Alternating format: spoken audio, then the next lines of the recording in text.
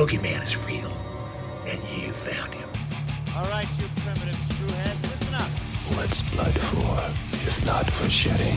I'm your number one fan. I like to dissect girls. Did you know I'm utterly insane? We all go a little mad sometimes. Be afraid. Be very afraid. 7 days. I am Dracula. We have such sights to show you. Boy! I said, I'm not gonna hurt you. I'm just gonna bash your brains. I am the eater of worlds and of children. What's in the fucking box? They're coming to get you, Barbara. One by one, we will take you. Never get out of bed again! You gotta be fucking kidding. It rubs the lotion on its skin or else it gets the hose again. Welcome to prime time, bitch!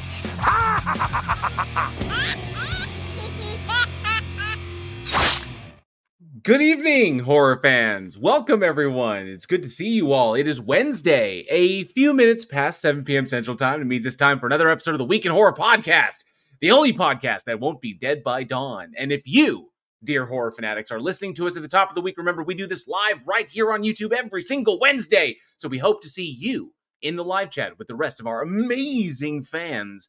This week, we are covering select horror films released November 19th through November 25th. Happy Thanksgiving. Thank you all so much for joining us. I am JL, and we got the OG crew here tonight, Eugene and Alex. What? How the hell did that happen? What's up, everybody? Hey, Gene, how you doing? Oh, man, it's been forever. Oh, wow. Oh, what's happening? What's up, Hey, Eugene. y'all? Hey, Damn. Eugene. How's it going? How you doing? Yeah. I feel like I only get to see him like every other weekend. It's like a custody situation. I know. I'm You sorry, can pass back and I'm forth. sorry, Eugene. Your dad's not available this weekend. You're gonna have to stay with me. Someone out Go there to the Walmart parking lot and get passed between the parents. Someone out there's going to take that a little too personally. I'm going to be like that. I remember those days. Oh, but it is fantastic. It's fantastic. It's always a fun show when we have the OG crew here with Eugene and Alex. You, dude, I know you are so busy with the family, and of course, it's coming into the holidays. So I know it's chaotic, but it's awesome that I love these shows when it's the three of us. Listen, I'll tell you what, man. Without going into too much detail, we got word yesterday at work that something was going down. In my line of business, the pandemic was good for business, bad for people. So they hired a lot of people, and now that the pandemic has kind of ended and wound down, there wasn't a need for all those people. So something was happening, and being a corporate environment, my director was like, "Hey, I think some of y'all should just kind of go home and kind of hang out there for the rest of the week, just in case somebody goes fucking postal." So, I'm like, are we okay? But my department we're few and mighty, so I kind of had a feeling we were okay. But so I get to work from home the rest of the week, which is nice, but also terrifying when they're like, "Hey, by the way," yeah. So it was we're gonna lay off a lot of people for safety. And I work in the corporate headquarters, so it's there, all the C-suite is all there, so it's kind of like, well, I'm gonna go kind of hang out at home for a bit. So, yeah, it was interesting to say the least today. But so I see you're doing the show. You're doing the show this week, so you kind of take your mind off of all that shit and break away. Okay, so long story short, traffic has been horrendous coming from Dallas to the Fort Worth side, and I haven't even been getting home by 7:00 most nights. So I told you last week that I'd be able to do the show. I was like, all right, I'll be able to leave a little early. I'll just rush home. I'll take back way, take the toll roads, whatever, just get there.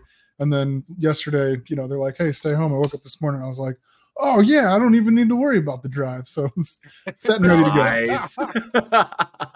Yes. Awesome. So yeah, we were prepping for the holidays and family and all that fun stuff. So oh yeah, it's gonna get busy out there as one of the people in the live chat has mentioned that we are nearing the Krampus season.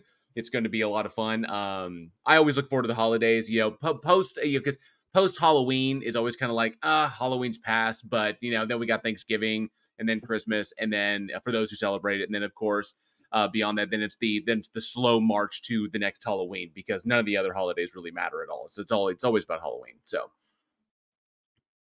that's very true. Absolutely, any that actually matter, and I'm like, no, they just don't. The rest of them are just consumer holidays, and you got to deal with family and. It's like Halloween and then like Thanksgiving close second, you have to balance the fact that, like tons of great food and, sometimes your family. So you kind of, that's a wobbly scale. And then you've got Christmas, which oftentimes, because here in America, it is more insane than it is like, to have fun. So it's like, kind of like 1, 2, 3, it's like, like gold, silver, really low bronze, and then the slow march all the way to, and then you get drunk, on New Year's, and then the slow march to Halloween again, because those other ones, that's I have a different tier system, because you have Halloween obviously clear at the top, and Thanksgiving's like, and Christmas is like, but then you go back to New Year's, and you're like, okay, New Year's is fun again, because you get to hang out with friends, you get party, you get to do all the other kinds of stuff, and then you have like the rest of the holidays, so forth and so forth. yeah, you just kind of like, that's fair. And as each one goes by, that's just a marker. That's a mile marker for how much closer you are to the next Halloween. That's what it is. I'll tell you what, man. The rest of the holidays just hit different now that we're like adults. Like I've got kids. I know, right? It's just kind of it hits different. The only one that's still the same is Halloween. You get to watch the kids go out there. It's no stress fun. Go out, have a great time. Go hit the doors. I got to watch my 2-year-old trick or treat. She watched her sister's trick or treat, so she kind of got nervous and followed the girls up, and she was kind of like, okay. She saw him knock on the door. They all said trick or treat. She got scared. She's like, okay, trick or treat. Puts her bag out. The lady puts candy in the bag. She turns around and goes, I got candy. And then we're like, yeah, go to the next one. She's like, again? All night. It was great. It's like the very first time, because I've had the opportunity. Obviously, we don't have kids here, but I've had the opportunity of being an adult and being one of kind of like the chaperones, making sure that kids are getting, and seeing kids that very first time when they put it together. It's like, oh, okay, so I'm doing this, and then we knock on the door and we say this, and then it goes in there, and that's mine, and then you see those wheels click, and there's those like, gears just turn, and you're like, and you can see them light up. Next house. It's like, yes. They're like, this is legal? Like, this is this is something we do like every year? It's like, yes, it is. You told me I can't have candy every single night. Now you're telling me to go get as much as I possibly can? Like, yeah, kid. Yeah. And then we point out the house that you have to avoid because they give away nothing but apples and Chick Tracts. So, these are the houses you want to go to. Shit. Man, this is the first year in our new neighborhood, so we were kind of worried. We didn't know what it was going to be like, and it pleasantly surprised with how many people participated, but also just everybody. I was out there having a fantastic time. There was nobody was not having a great time on the block. So it was really nice to see. Because we've been in neighborhoods in the last few years that are they're just lame. All the houses are dark, or it's a bunch of old crabby people, and we're like, well, come on, like at least just one house. But no, this one everybody did it big. We had all the big 12-foot skeletons and all the crazy. There was one lady in her driveway with a bottle of lighter fluid, and anytime somebody would walk up to the house, she would spray lighter fluid on the fire. And she was a witch, so she started cackling and running around the fire. And enticing the children. It was great. It was, just the only time you can actually do that. But yeah, she was really into it, and that was awesome. That's what I like. I like the house you drive by and you say they definitely went to Home Depot. They definitely went to Home Depot. Oh, they went to Spirit Halloween, but they went to Home Depot. Those 7 to 12 foot fucking skeletons are awesome. Okay, so let's get up that Patreon banner. There's those amazing folks, all their names down there that help us to make this show possible. Thank you all very, very much. We do appreciate that. And let's see who we have in the live chat tonight before we get started on tonight's selections, which I think, personally, I enjoyed these. But we're going to dive into them. So I see that look in Eugene's eye where he's kind of like, yeah, I see that. Yeah, there it is. There it is. Suspect. I have good amount to say. Okay, fantastic. Let's see who we got here. Raven Darkstar was here first. Says first, hey, hi, hello, all. Good to see you, Raven. Thanks so much for being here. Casey Cooper is here. Says, well met. NaNoWriMo is half over, and I have 27,000 words so far. Well done, Casey. Keep it up all the way to the end. I cannot wait to hear about what you wrote. So congratulations, Casey. Keep going. Let me see who else we got here. Travis Brown says, evening, y'all. Finally watched When Evil Lurks last Friday after falling asleep on the Discord stream. For a film about demonic possession, it takes an interesting turn. You are correct, Travis. When Evil Lurks, I showed that one. And oftentimes when we show movies, when we do we do a movie night over in the Discord, people are generally chattering through. They don't talk, but they use the chat room to kind of talk amongst themselves and talk about the movie and what might be happening or like this. I showed When Evil Lurks, and it's an Argentinian horror film, and everyone was fucking dead silent. That movie is so fucking intense. Oh, I thought you meant because I fell asleep. Oh no! I'm just kidding. Travis did, unfortunately, but I'm glad he did finally get to see it. But that movie is fucking hardcore, no joke. And it's from the director Damian Rugas, and I cannot wait to show his previous film, Terrified, which was kind of in the same vein. I want to show that one, but it's a little bit slightly lower budget because When Evil Lurks has extremely good budget, really well done. Some really fantastic shots in there, and just brutally fucking gory and nasty, and he pulls no punches. So, and plus, it's a great story. You get Hellraiser style violence and gore with some Hereditary style compelling narrative, which is really fucking good. So I'm glad that we found that one. And I'm glad that you got to see it, Travis. Who else do we have here in the chat? Casey Cooper says, I saw Johnny O stop in for a bit on MC Toon's channel last night. Maybe he's finally getting some free time. Possibly. I haven't heard anything, but it'd be really cool if he does stop by. I know he's super, super busy with stuff going on. So hopefully one day he'll be able to make his way back to the show. I know he's got a, personal life always kind of comes first. You got to handle that stuff. So let me see. That's true, Casey Cooper. I'm generally pretty punctual when I fly solo, but I got to make allowances for it. Gosh of Heckfire, good to see you. It says, good evening, my loves. Good to see you, Gosh of Heckfire. One of the best names on the internet. Thanks so much for being here tonight.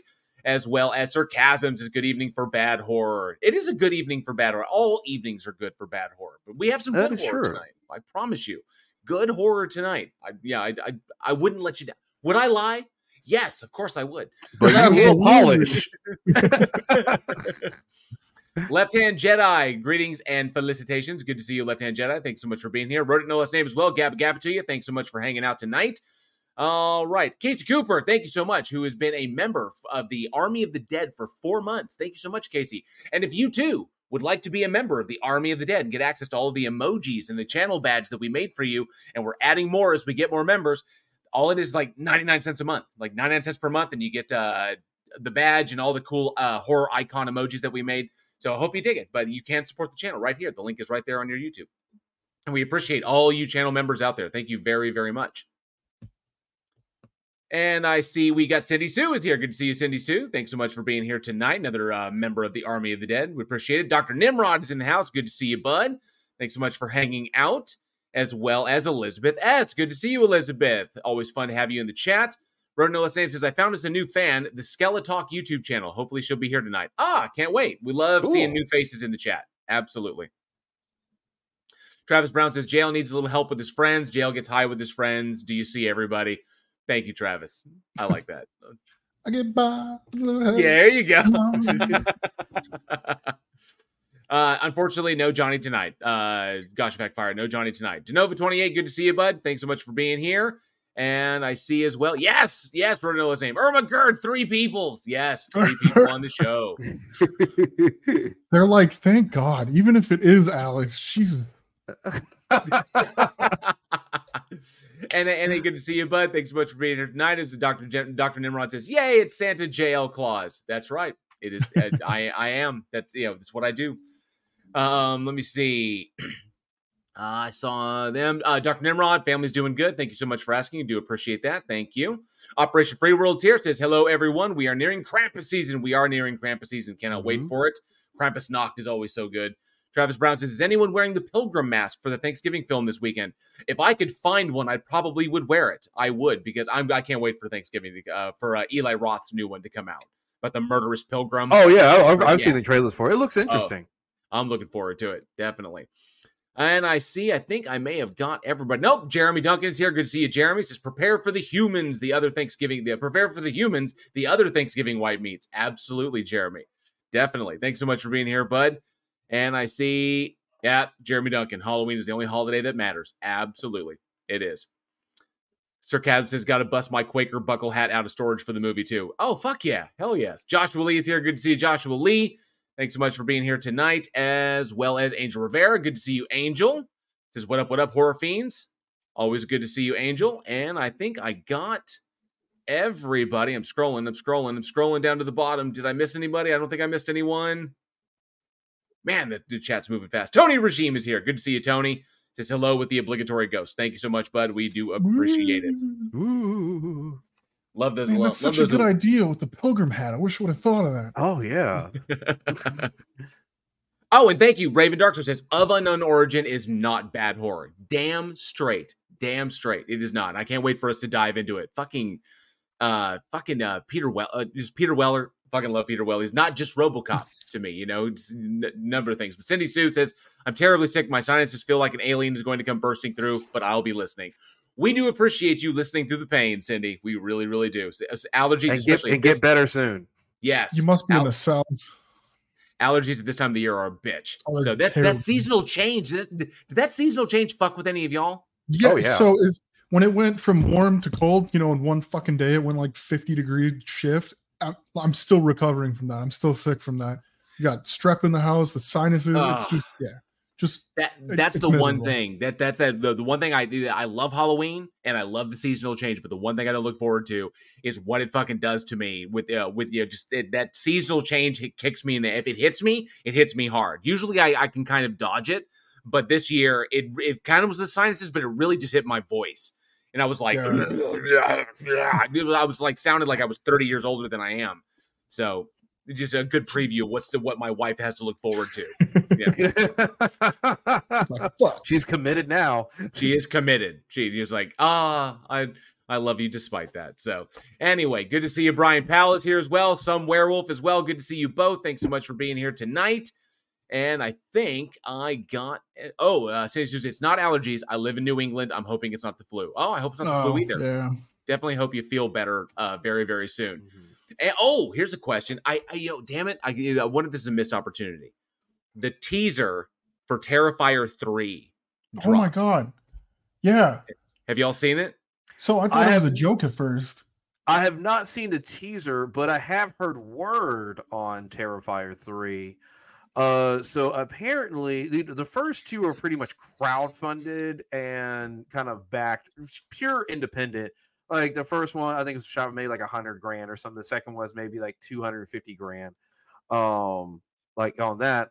And obviously the fact it's a staple franchise. So they had a Hollywood studio backing the third one. And apparently the creator wrote a scene in the first 5 minutes that is so extreme the studio backed out. Damien Leone. Yeah. Okay. I'd heard that same story, but then I also heard from that. Okay. So I saw that on Twitter or X, whatever you want to call it. Yeah. These days. I saw that on social media, and Damien Leone supposedly responded to that and said that wasn't exactly what happened. I figured there's a twist because I read a couple articles talking about it. And I'm sure there's always some kind of they spin it a certain way, but I'm curious to see what he said about it. So if I remember, because someone was saying, because I follow Damien on. Get a full sentence out there, bud. I follow. Sorry, I was. It's hard to type and talk at the same time because then I say something and I mess up what I'm typing. But I follow Damien Law and says, let's see. Okay, so he meant. So he was talking about the people of fainting and puking during screenings of Terrifier 2 was a marketing ploy. I swear on the success of the film, it is not. These reports are 100% legit. Let me see. So okay, and then. Yeah, so it's going to be on October 25th, 2024. I'm super, super excited about it. But there was something that he mentioned about Okay, so as much as I love so Hollywood studios reject ultra-violent Terrifier sequel over sadistic opening scene after the last film caused filmgoers to vomit in theaters. That was from the Daily Mail. Then Damien responded, as much as I love these bold, controversial headlines, this is a bit misleading. The truth is, Hollywood studios require an R rating, and I knew that based on my script and some early discussions, I would never get to film certain scenes in Terrifier 3 the way that I envisioned them. So likely what it is because certain scenes in it would likely get an NC-17. And so whereas the studio would require an R, and if he wants to keep the script a certain way and they're going to go with an R but they won't produce an NC-17, then that's the reason they would back out. So I could see why why he wants to maintain the artistic integrity to tell just do the movie that he wants to do. What do you think? I mean, honestly, that completely makes sense because what a lot of people don't realize is that the ratings on film is argued ahead of time because they want to sit there and talk about, like, what's the ROI and, okay, the ROI for R films, PG-13 films, so forth and so forth. And the thing is NC-17 films bomb. They just totally. No, they don't. They're always really, really good, and you don't watch it and know exactly what's going to happen every fucking time. Stop it.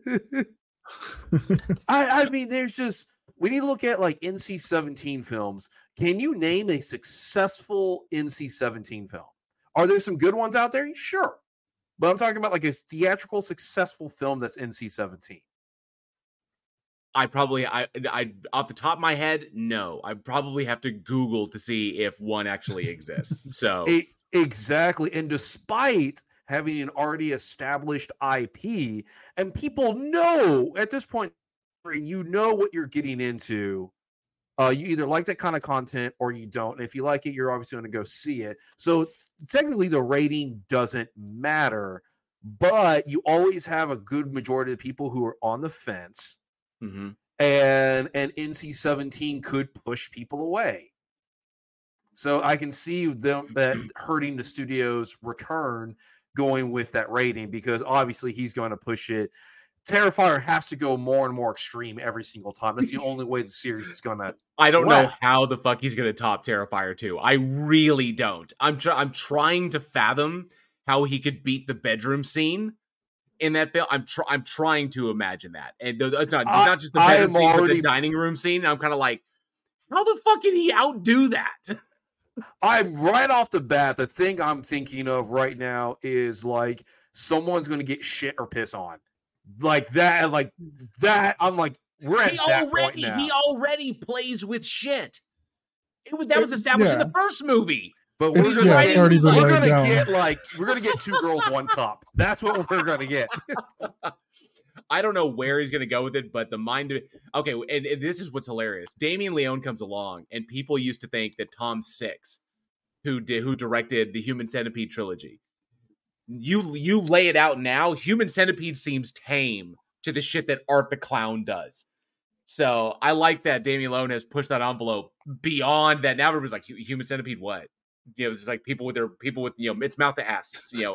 I can write that off because we don't even really see the graphic nature of it. No, in Terrifier 2, he unloads a pump shotgun in someone's face and then uses her corpse to smash food into each other. That's fucking hilarious.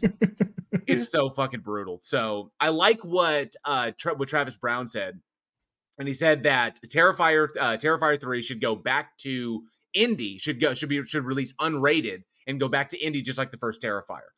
But I don't think that would serve Damien because the money that he's getting to do this allows him to do more and more and more and more. So I'm liking to get to. I think that would be a step in the wrong direction, in my personal opinion. Yeah, because the thing is the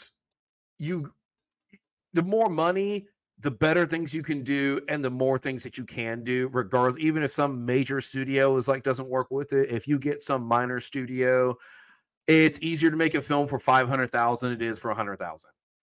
It's just that way. You can shoot more days, you can get better crew, you can get better gear locations, you can get better talent. I'm not saying you're going to have like some big A-lister in your film, but you can get better talent. It's just the way it is, and he has created a model, and maybe the most recent horror icon. Whether you're a fan of Terrifier or not, if you're a fan of the horror genre, you know who Art the Clown is. That is a horror icon. Right. Absolutely. Oh, thank you so much, Sarcasm, who has gifted 5 memberships to the Army of the Dead. Thank you so much, Sarcasm. We do appreciate that. Thank you so much. Very, very generous of you. Absolutely. And I see, let me see. I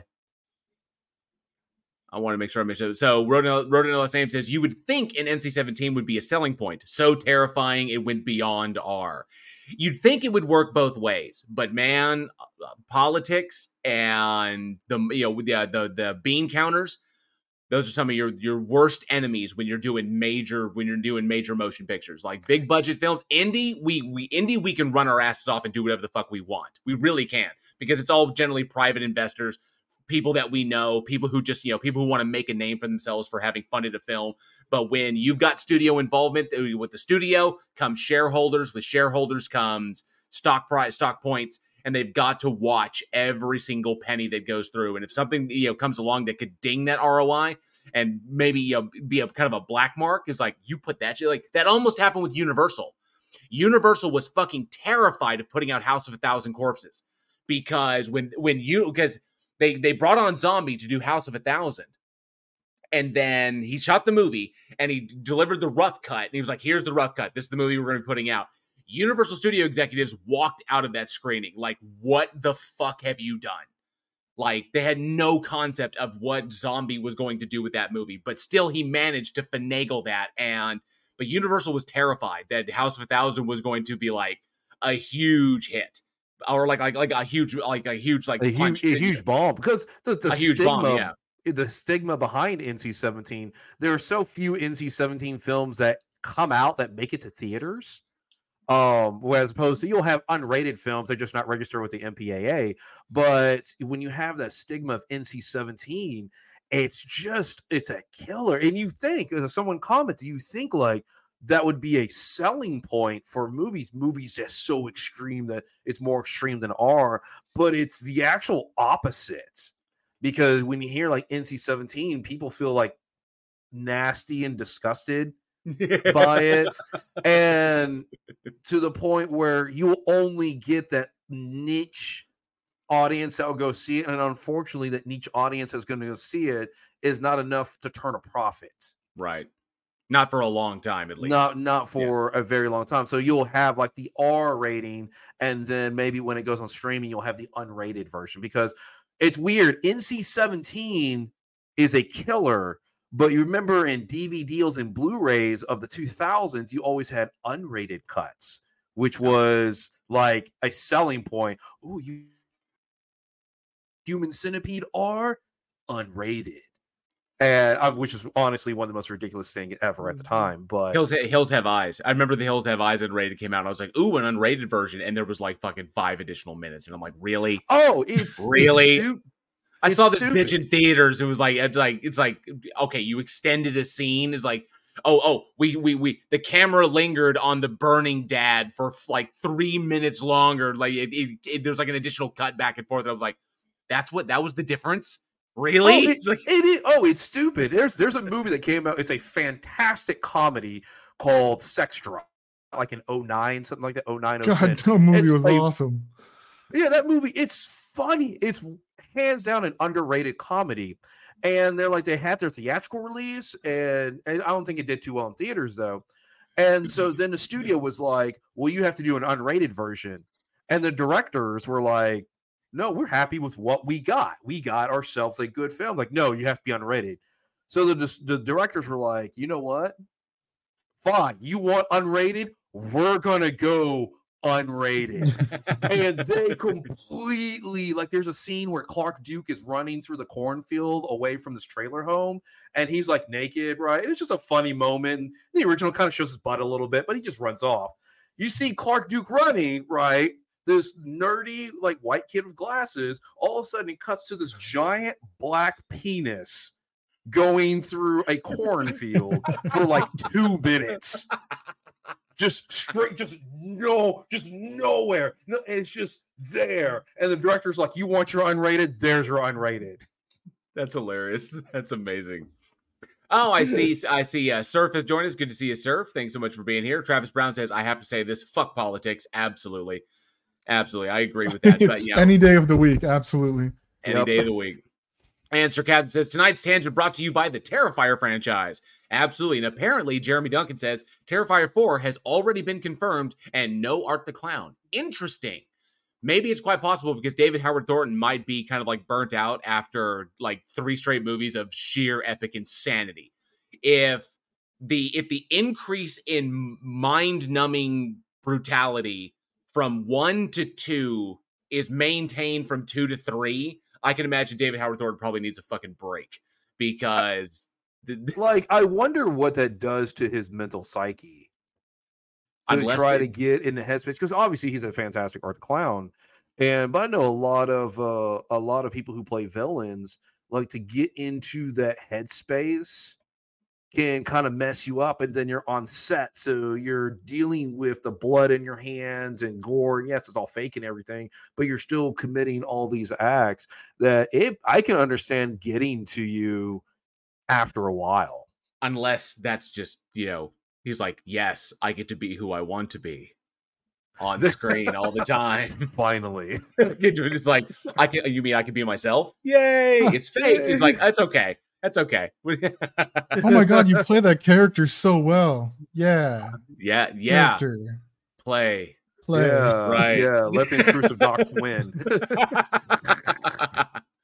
All right. Well, definitely let us know down in the comments below or weekinhorror@gmail.com if you are looking forward to Terrifier 3, which will be out next year. It is Christmas themed instead of Halloween themed this year, so I'm very curious about that.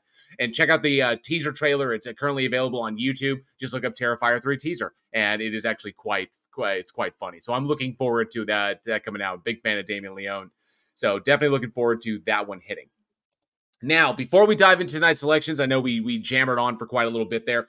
But there's a couple of things there's 2 things I wanted to cover first. So November 14th was yesterday, because we're recording this on the 15th. It'll go live on the podcast sites here in a few days on the following Sunday. But November 14th, Onyx the Fortuitous came out. I know that everybody in the live chat, I know that y'all are probably like, why do you keep harping on this movie? Why do you keep bringing it up? Because I showed the trailer, I talked about it last week, and and it just released yesterday, and I've already watched it 3 times. So I watch it once and then I watch it again while multitasking. I work on other things while that's happening. But I've seen it 3 times. And thank you so much. Triggered Limey is in the house. Good to see you, Triggered Limey. Thank you so much for £5 super chats. It's good evening, you beautiful bastards. Thank you so much, Triggered. We do appreciate that. Good evening to yourself. Thank you. Hello. Thank you. Very generous. Oh, and Ivy Gentry's here as well. Good to see you, Ivy. Thanks so much for hanging out. We haven't even got started yet because we're just running our mouths right now. So just sitting here talking shit. We rarely get all 3. It's been a minute since we've had 3 people on the show, so it's always fun to get everybody's opinions. Now, I have watched Onyx Fortuitous enough times for all of us, but the question is, have y'all had a chance to see it yet? I have not. I just started Fall of the House of Usher to give you an idea how far behind I am, which I really enjoyed the first episode, by the way. It's excellent, is it not? Yeah. I just started The Walking Dead season 4. I'm way farther down. God damn. Fuck, how many seasons are these? Oh, son of a bitch. Damn. I just started Dexter season 2. Oh, no. Well, no, not yet. I have to say, you haven't seen it yet. I hope some people out there in the live chat have seen it. But dang it, now I can't talk about it extensively. But I will say this: if you get the opportunity, yesterday you couldn't talk about it extensively. Period. It's currently on Screenbox, and I will simply say this: definitely go and see it. Absolutely go and see it. The critics that are correct. The movie is fucking fantastic, and I love. One thing I really loved is Andrew Bowser's writing is top notch. Not to mention his mastery of the character he created of Onyx the Fortuitous. His mastery of that character is unparalleled. He knows that character better than anybody else, and his writing is just on point. His delivery is so nuanced and so natural that you just can't help but be kind of like buy into this character. Not to mention the performances of everybody else. Olivia Taylor-Dudley is fantastic. Rivka Ray as well. Jeffrey Combs is in there as well as Bartok the Great, who is magnificent with the makeup effects and all the shit they do with him. Barbara Crampton. Barbara Crampton in Mom Jeans is not something I knew I needed, but apparently I did. I did not know that. I did not know that Barbara Crampton in Mom Jeans was something I needed, but now I have that in my life. Moving that to the top of the list. All right. Absolutely. So it's a wonderfully fun movie and very, very funny with some serious laugh out loud moments in it, and shockingly, some really poignant moments in it. So it's good. It runs the whole. It's not like nonstop comedy throughout. It goes into some drama territory. You know, like it explores things that you wouldn't expect. Has a level of depth and nuance that, from, you know, the YouTube shorts that you've seen Andrew Bowser do over on his channel, Bowser Films, you wouldn't expect that. But I really thoroughly, enough to watch it 3 times just to make sure I didn't miss anything, make sure I caught everything. Not to mention fucking 80s style puppets and gore and fucking it's in the trailer. They recreate the I Would Do Anything for Love music video. But it's not how you think. So I don't want to spoil it, but it is fucking amazing, dude. It is hilarious. So definitely, if you get an opportunity, go see Onyx the Fortuitous and the Talisman of Souls. It is on Screambox right now if you have that subscription. So currently available via Amazon Prime. If that is one of your 347 subscriptions. Yeah, I know, right? Yes. I recently had to do some TVA pruning on my shit because I had way too many branching realities. I was like, I can't deal with all this shit. No, this is because they each have their own vibe. So it's like you can't be in Netflix territory watching 2 shows there and then just like kind of swing over to Hulu. It's totally nope. Yeah. Oh, and thank you very much, Triggered Limey, for another £5 super chat. Yes, thank you so much. You know, I hate time zones too. Because it just messes with people so much. Time is spent in Europe and you're trying to calculate, I wonder what time it is in the United States. It's 3:00 in the morning, blah blah blah. Nope, complicated. Should be universal across the board. So I agree. Thank you, Trigger. How would that even work? I don't know. Thank you, Trigger Lamy, for the £5 super chat. We do appreciate it, and I'm so glad that you're here to catch us live as well. You rock, dude. Thank you very much. Very, very generous. Dude, it's fucking hard enough to coordinate with people in LA. Okay. And they're just 2 hours behind. So it's hard enough to coordinate with them, much less, trying to coordinate overseas. That's a pain in the ass. Cause I know where Triggered is. I know I think he's 6 hours ahead of us. So. Damn, you are up late. Yep. It's weird when you like another one. Thank you so much, Limey, for another £5 super chat. Says you are very welcome. Thank you. Thank you. You rock, dude. Thank you very much. Very, very generous of you. Let me see. Dr. Nimrod says, Weekend Horror, everybody should just live in the UTC. So much easier. Yeah. That probably would solve a lot of problems. It absolutely would. And the next thing, so definitely, in the comments, if you have seen Onyx the Fortuitous and the Talisman of Souls, be sure to let us know down in the comments what you thought. If you haven't seen it, don't worry. I have something coming up at the end of the show. But I'll mention that later. So, but definitely let us know if you have seen it, what your thoughts about the movie were down in the comments. I definitely want to hear what people think because I want to see if they love it as much as I do. And before we dive into our movies tonight, I have one trailer I want to show everybody. So I found this trailer. It is new from Blumhouse. I'm a big fan of Blumhouse. And, when they hit, they really, really hit. This one looks interesting. And so I wanted to show you. I didn't know if you guys had seen it yet. This isn't slated. It doesn't even have a release date. It's slated for 2024. But you'll see some names attached to it. So I give you the trailer for Blumhouse's newest coming out in 2024, Night Swim. Working on my night moves. Cool. But not to be afraid of the ocean. Now I got to be afraid of swimming pools too. Thought you were safe in a pool. I love that. I will say this. I don't know enough about it yet, but I did love that shot when she goes she's like, oh, you're dead. She goes underwater, looks down, and it is just black.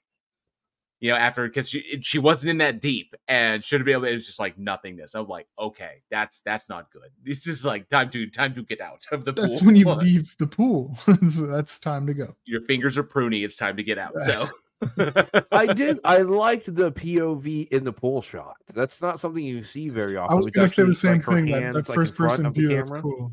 Yeah, that's cool. Interesting. You don't see that a lot. Definitely looking forward to that one. Of course, it's Blumhouse, so you never know. It may hit, it may not, but the trailer looked interesting, so I wanted to show everybody. It looks like it's going to be it could be a lot of fun, so I'm really, really curious. But definitely, if you're looking forward to the movie Night Swim coming out based upon the trailer that we just watched, let us know down in the comments. Love to hear what people think.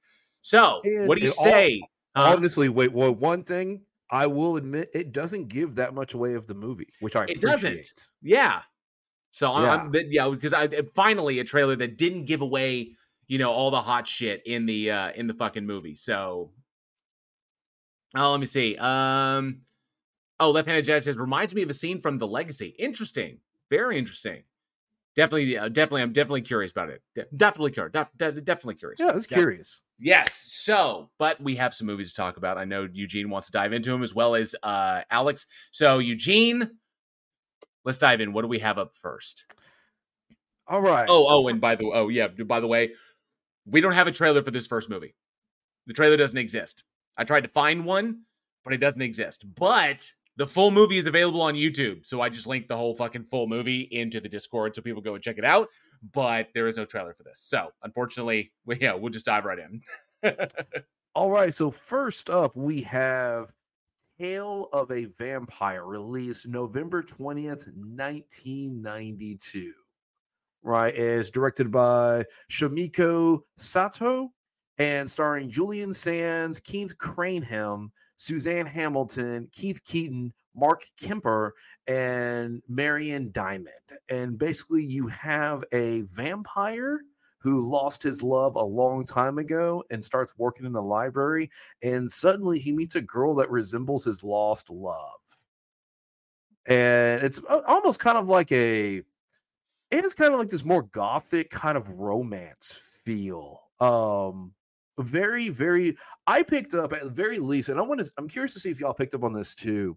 It's almost like a homage to the 70s in terms of its cinematography style. Like, if you really think about like the way it was lit and the score behind it, I started picturing like 70s kind of almost like a chosen aesthetic versus like because it's not like a low budget film, but it has this. That's the aesthetic I kind of picked up from, which was an interesting take for it. I can see it now that you're now that you're bringing that up. Yeah, I can definitely see that. My eyes were more attracted to the very, very gothic, almost the almost gothic Victorian stylization of the entire film. Like even in the modern age, obviously this is a movie that transpires. It has both a flashback to previous century and then to previous centuries before. And then, of course, modern time. So it's moving back and forth between the two. The film itself is really kind of like a continuation. There's one thing I can say is that the film itself, like the story, the narrative, is not exactly original. The idea of the vampire moving on, typically Dracula is placed in that role, and then that's the connection between him and Mina is where this kind of goes.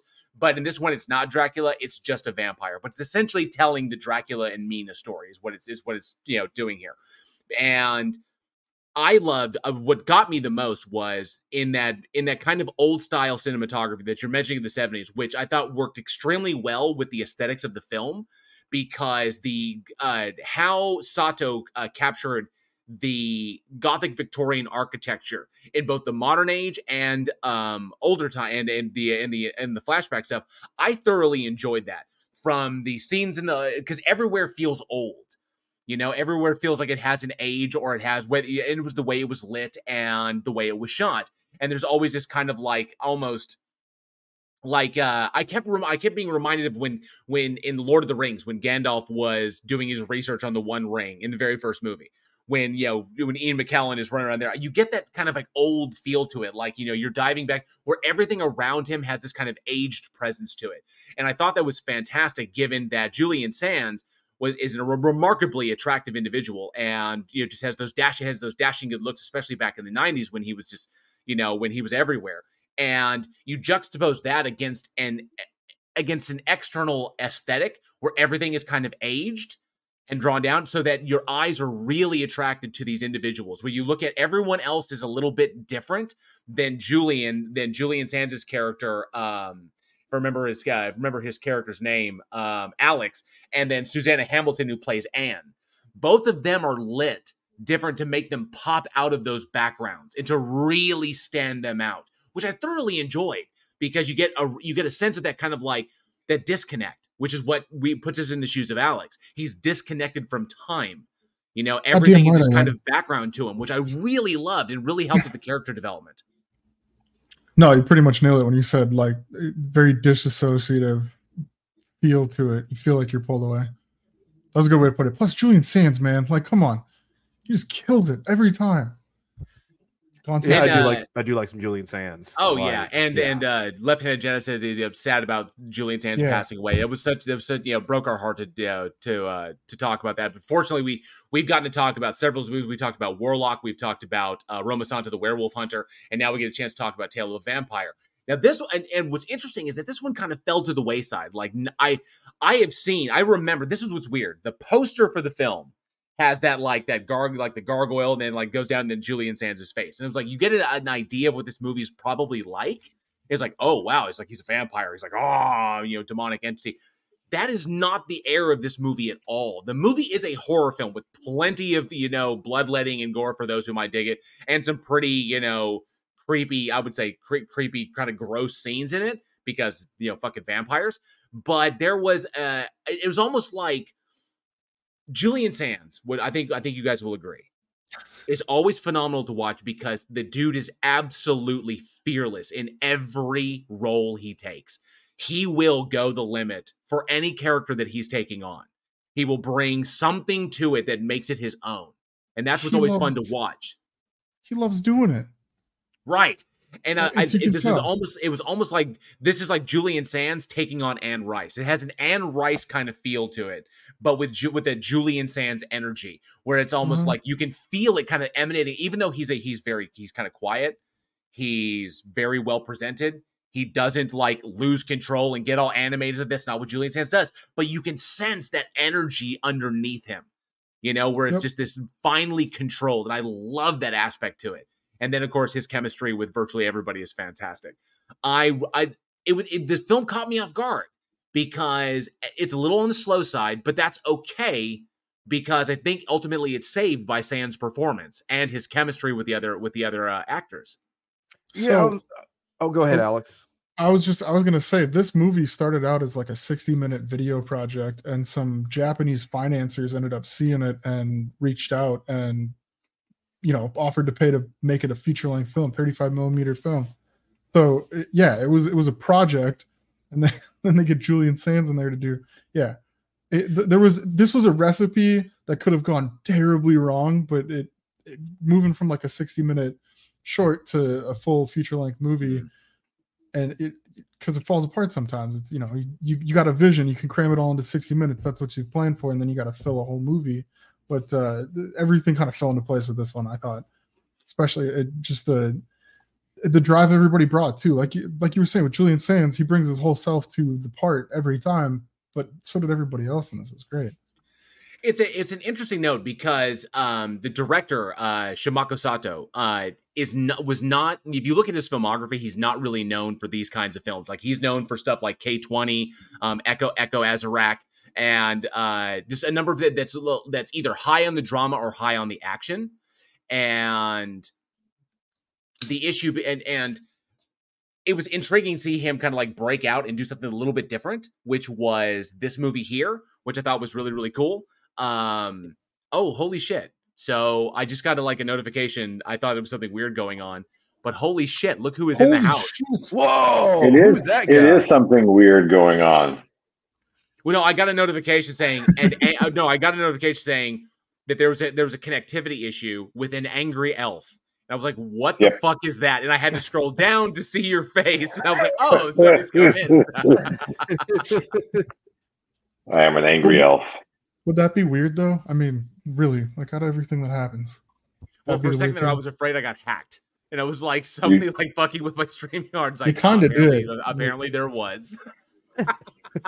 Yes. Hi, everybody. What's up, bud? How you been? Oh, you know. Yep, sure do. Yeah, you do. What piece of shit movie are we talking about now? It's not a piece of shit. Tale of a Vampire. Tale of a Vampire. And not every... Wait, you said it was not a piece of shit. It's Julian Sands. Just because he, who is now deceased, is not a piece of shit does not mean that the movie he was in. Julian Sands does not do piece of shit movies. What's the name of this one again? If Julian Sands is in the movie, it is logically impossible for the movie to be a piece of shit. That is a logical contradiction. It is a violation of reality, my friend. Let me ask you a question. Are there other actors that fit that bill, that if they are in it, that other actors that do not do pieces of shit? Would you say that, say, Michael Caine doesn't do pieces of shit? Michael Caine does no pieces of shit. Really? So you would say that he has never done. And I would say that Jaws: The Revenge was only salvaged from the deep because of Michael Caine. So that's one piece of shit movie he's done. I'm seriously trying to save my analogy here by trying to. I'm literally trying to save Jaws: The Revenge to save my analogy, and I just can't do it. No. I knew exactly where he was going. As soon as he said Michael Caine, I was like, "Yep." That ship sank a long, long time ago. Yes, it was called the Orca. This is true. My Denova28 says even Michael Caine hated that movie. Yes, he did. He openly admitted. What was his? I think my favorite quote of his about that movie was, "No, I have not seen it, but I've seen the house it bought." I have not seen the film, and for all reports, it is terrible. But I have seen the house that it bought my mother. And, and it is wonderful. So. I do love quotes like that. Like they had somebody who had a picture of Vin Diesel like on a yacht and taking a break and kind of let his gut out, and you're like, this is Vin Diesel with the shirt off on a yacht, and they're like, don't make it look like he's the one that lost here. Yeah, right. you yachtless reporter. Yeah, right. Yeah.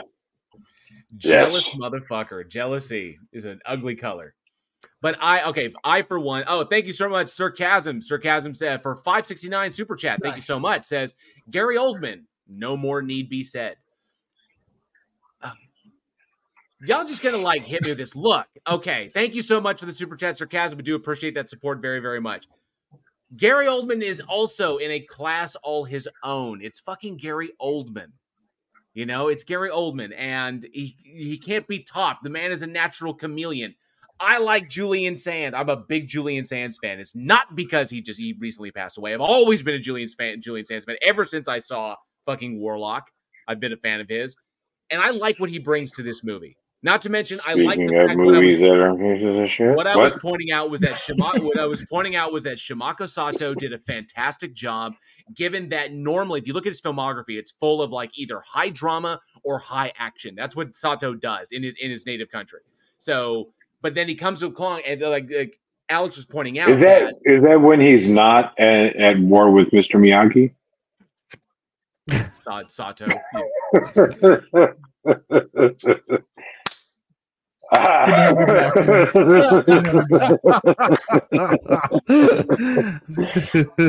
So yeah, I like what Sato brought to this. It was surprisingly different take for the movies that he usually does. And Alex was explaining how the process of a director like Sato, picking up a film like this which would be very, very odd. So, but it's interesting. I think it works for the better. I like this one for the visual appeal of it, the visual aesthetic. I thought it was really, really smart. A lot of the choices that they made and what they chose to shoot on, and how it was chosen to be lit. And I enjoy, and the writing wasn't bad as well. Plus, I kind of, plus it has a really nice little ending with, usually it's the vampire. Like if anybody out here has seen the new Dracula with Luke Evans, Dracula Unbound or Untold or something like that. But in that one, it kind of sets up the same kind of situation where Dracula is moving through time and he meets like the reincarnation or whatever of his long lost love. And then you've got Charles Dance, who was the vampire that he released, gave him his powers, like, aha, now I'm going to fuck with him. It kind of does the same thing in this one so many years early because it's 1992, but it kind of does the same thing where instead it's the woman that he loved, her husband, because he stole this woman away from her husband. He became a vampire specifically just so he could torment this fucker through his life and follow him and make sure one day he got his revenge, which is where it all boils down to. But what got me, Dracula Untold, thank you, Genova28.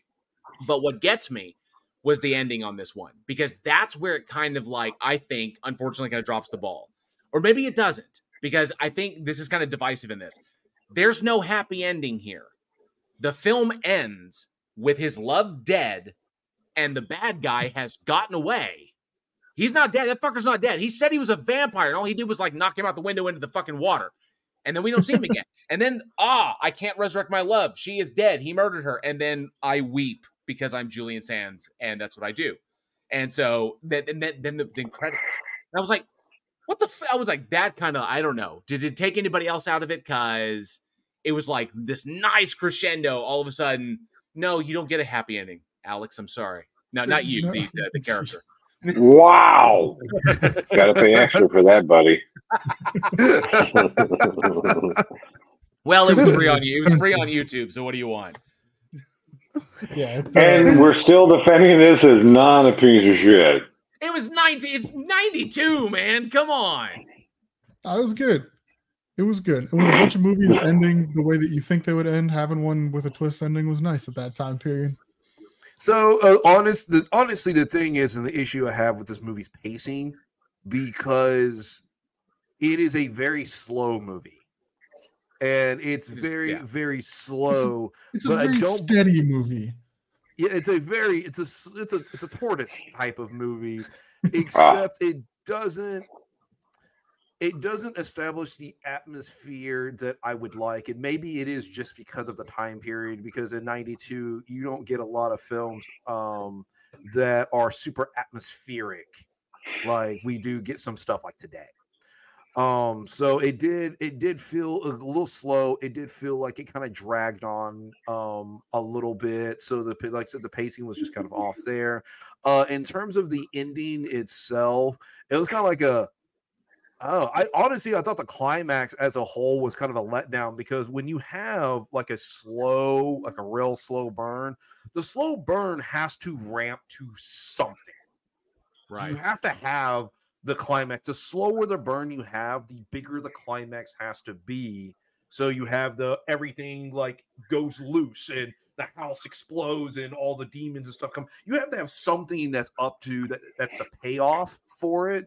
And we're still talking about movies, right? Well, yeah, and especially in a vampire movie that ostensibly has so little like vampire action in it. Because as far as like Julian Sands being a vampire, there's not a lot of that. Not a lot of the classic vampire stuff you see. There are a few kills, but they're short, and they're kind of they're I think they're truncated a little too much, and so you don't get enough to kind of break up the slow tedium. Now, I get it. I get why that tedium is there, why that slow monotony is there, and that slow monotony reflects the character of Alex as he trudges through time, unable to die. That's what his life has become. I get that the structure of the movie, the actual like structure, pacing, and the editing of the movie reflects the character and puts us really into that mindset, which is why I thought, despite the fact that it works against us, is also a really, really good choice, because it allows us to connect with that character in a way that oftentimes filmmakers won't do, because they don't want to sacrifice the kind of like they don't want to sacrifice the overall enjoyability for the film in order to really give a nuanced and deep character that the audience can connect with, which is obviously a risk that some people will take. This one, I like that he took the risk, because like you said, we don't often get that in today's films. And I dug that he was willing to go that route to make the character identifiable with, through the structure of the entire film. I dug that a little bit. It was new, and it was something new that we're just not used to today. It does kind of. I will say that the 90s, especially the early 90s, is like the death of that nuanced type of ending we're talking about. Everything, we really started seeing the whole cookie cutter shit. Like that started to bleed through everything. It was always there in rom-com and drama shit, right? That nice little wrap it up in a little bow and put it. Now it's really started to. There are certain expectations, and I feel like the horror genre has been able to get away with not doing that for the longest time. But we really started to see even that started happening in the early 90s, and that kind of carried through the whole CW era of horror film and shit, with Dewey getting with fucking Courtney Cox and the stupid shit that would happen in Scream. Like, fuck's sake, just kill people and be done with it. Fucking hell. Yeah, that's true. Unfortunately, start getting the Hollywood cookie cutter feel good ending that we've talked about that foreign films have been able to dodge easily. That we're kind of stuck with. But honestly, probably one of the reasons it slipped under the radar is because you have another bigger vampire movie that came out the same year. Yeah. One that was a piece of shit. Yeah, that actually Gary. Yep. What was that vampire movie called? I can't remember the name of that one. Oh, jeez. Yeah. Just I don't know. Just a little something out there. I fucking hate you. I really do. Was it Alucard? Yeah, it was Alucard.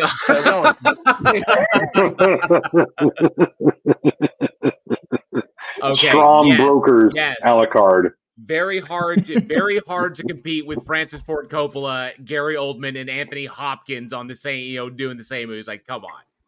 Cary Elwes, fucking Rocketeer. Obviously, Bram Stoker's Dracula was difficult to compete with. By the way, good to see you, Strange Lex 790. Thanks so much for being here tonight, and as well as Extra J. Good to see you. Thanks so much for hanging out tonight. We do appreciate it. B Blanco as well. Good to see you. Have a great night, Triggered Limey. Get some rest. Sarcasm says the TP9000 is starting to overheat. Please put it down now. I didn't think I was running it. You were writing it. I don't know about running it, but you were certainly writing that shit. Okay, so maybe I enjoyed the movie. Fine, fuck you then. So I'm not going to be ashamed for enjoying Julian Sands, and I'm not going to be ashamed of it. I'm not. Don't be ashamed. You shouldn't be ashamed of enjoying pieces of shit for breakfast. You're not Chris O'Donnell. I'm sorry. Worth a shot. All right. But yeah, so I think there was a lot of things that worked for it. Some things that did work against it. I think Eugene pointed out well. And I like that. And I like that Alex brought it. Wasn't aware of that information where basically how the movie eventually got made. But it was such a smart choice for a director who managed to pick that up. And he might, I don't know why. I mean, so the possibility of doing something different may have been why he picked it up, but I thought it was a smart choice. Eventually made some smart moves. And the film, we're talking about a movie that obviously could have been a hell of a lot worse than it was. So there was a lot of things that could have gone wrong with this, given that they're essentially telling a Dracula story, but they're not using the name Dracula or Mina or anything involved in that. So they kind of like went in a dress like, oh, we're going to tell the story, but we're not going to attach it to anything, to what Bram Stoker did. So, maybe that's what hurt it. I don't know, because it didn't have the recognition. Maybe if it had been, Dracula or something of that nature, then that might have played. It probably just honestly timing. And the one thing I don't like vampires with no fangs. Not a fan. Not a fan of vampires with no fangs. It's not a vampire then. That's just a fucking emo child from the 2000s. Yeah, that's just it. You don't have to do the whole like face thing, but you gotta have fangs. It's like a werewolf never transforming. Isaac gonna gnaw on you. Yeah, so like a bald werewolf. You ever seen a hairless dog? It's not scary. I mean, it's scary, but not for that reason. Not for that reason. It was more just I always wondered though, whatever happened to like werewolves who suffered from male pattern baldness? Does that carry over into the werewolf form? It's like some skullet having motherfuckers running around. I hope not. I'm picturing a werewolf with no, and I just see like a giant thing of foreskin. These are the deep questions. These are the deep questions that we ask here at Week in Horror. These are the deep questions. These are the things that we think about these things, so you don't have to. We think about these things because you never will. We're gonna have to question. Oh, go for it. Oh, wait, I want to ask the audience. Great segue. Yeah. What is your favorite Julian Sands film? Arachnophobia. Hands down. Yeah, I grew up with Arachnophobia. Arachnophobia? Yeah. Gotta go. My favorite, gotta go with Warlock. I'm with you on Warlock.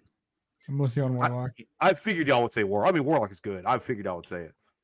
See, I got to go with Warlock because not just because for his performance, but his chemistry with Richard Grant, which I thought the two of them playing off one another, the Warlock and Redfern, I thought they made that movie. So I thoroughly enjoyed that. That was a good one. So Warlock's always going to be my favorite Julian Sands film, hands down. I see a lot of Warlock love in the side chat right there. Let me see here. Sarcasm says Warlock. Jeremy Duncan, Warlock hands down. Absolutely Strange like 790 says Warlock, awesome. Genova 28 says Rose Red. Interesting. Very cool. Interesting. All right. Okay. Travis Is that Brown, a movie though? Yeah, I would say it's a TV movie. Yeah. Yeah. Well, is it? I thought it was a series, and it was like a miniseries, wasn't it? Was it a miniseries, 2-part miniseries? I think it was a 3-parter. 3-part, yeah.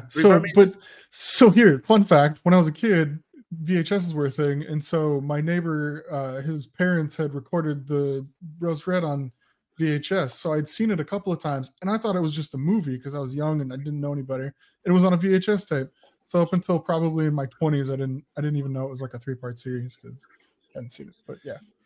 Sherry Tilly says, Sherry Tilly, good to see you. Thanks so much for being here. Says, hi guys, so totally late. And Travis Brown says, yep, Rose Red is 3 parts. Absolutely. And Travis Brown also said, not a film, but his voice work in Jackie Chan Adventures. And I remember that cartoon because he was the main bad guy in it. Yeah, but I remember that cartoon. The intro will cut between animation and Jackie Chan and real life. Going back yeah. And then at the end of each episode, he would do a little deal where he would explain like some of the stuff that he does as a stuntman in a film. I thought it was really cool. He's just like, this is how we do this, and he'll like show something off. I thought it was that was a fun show.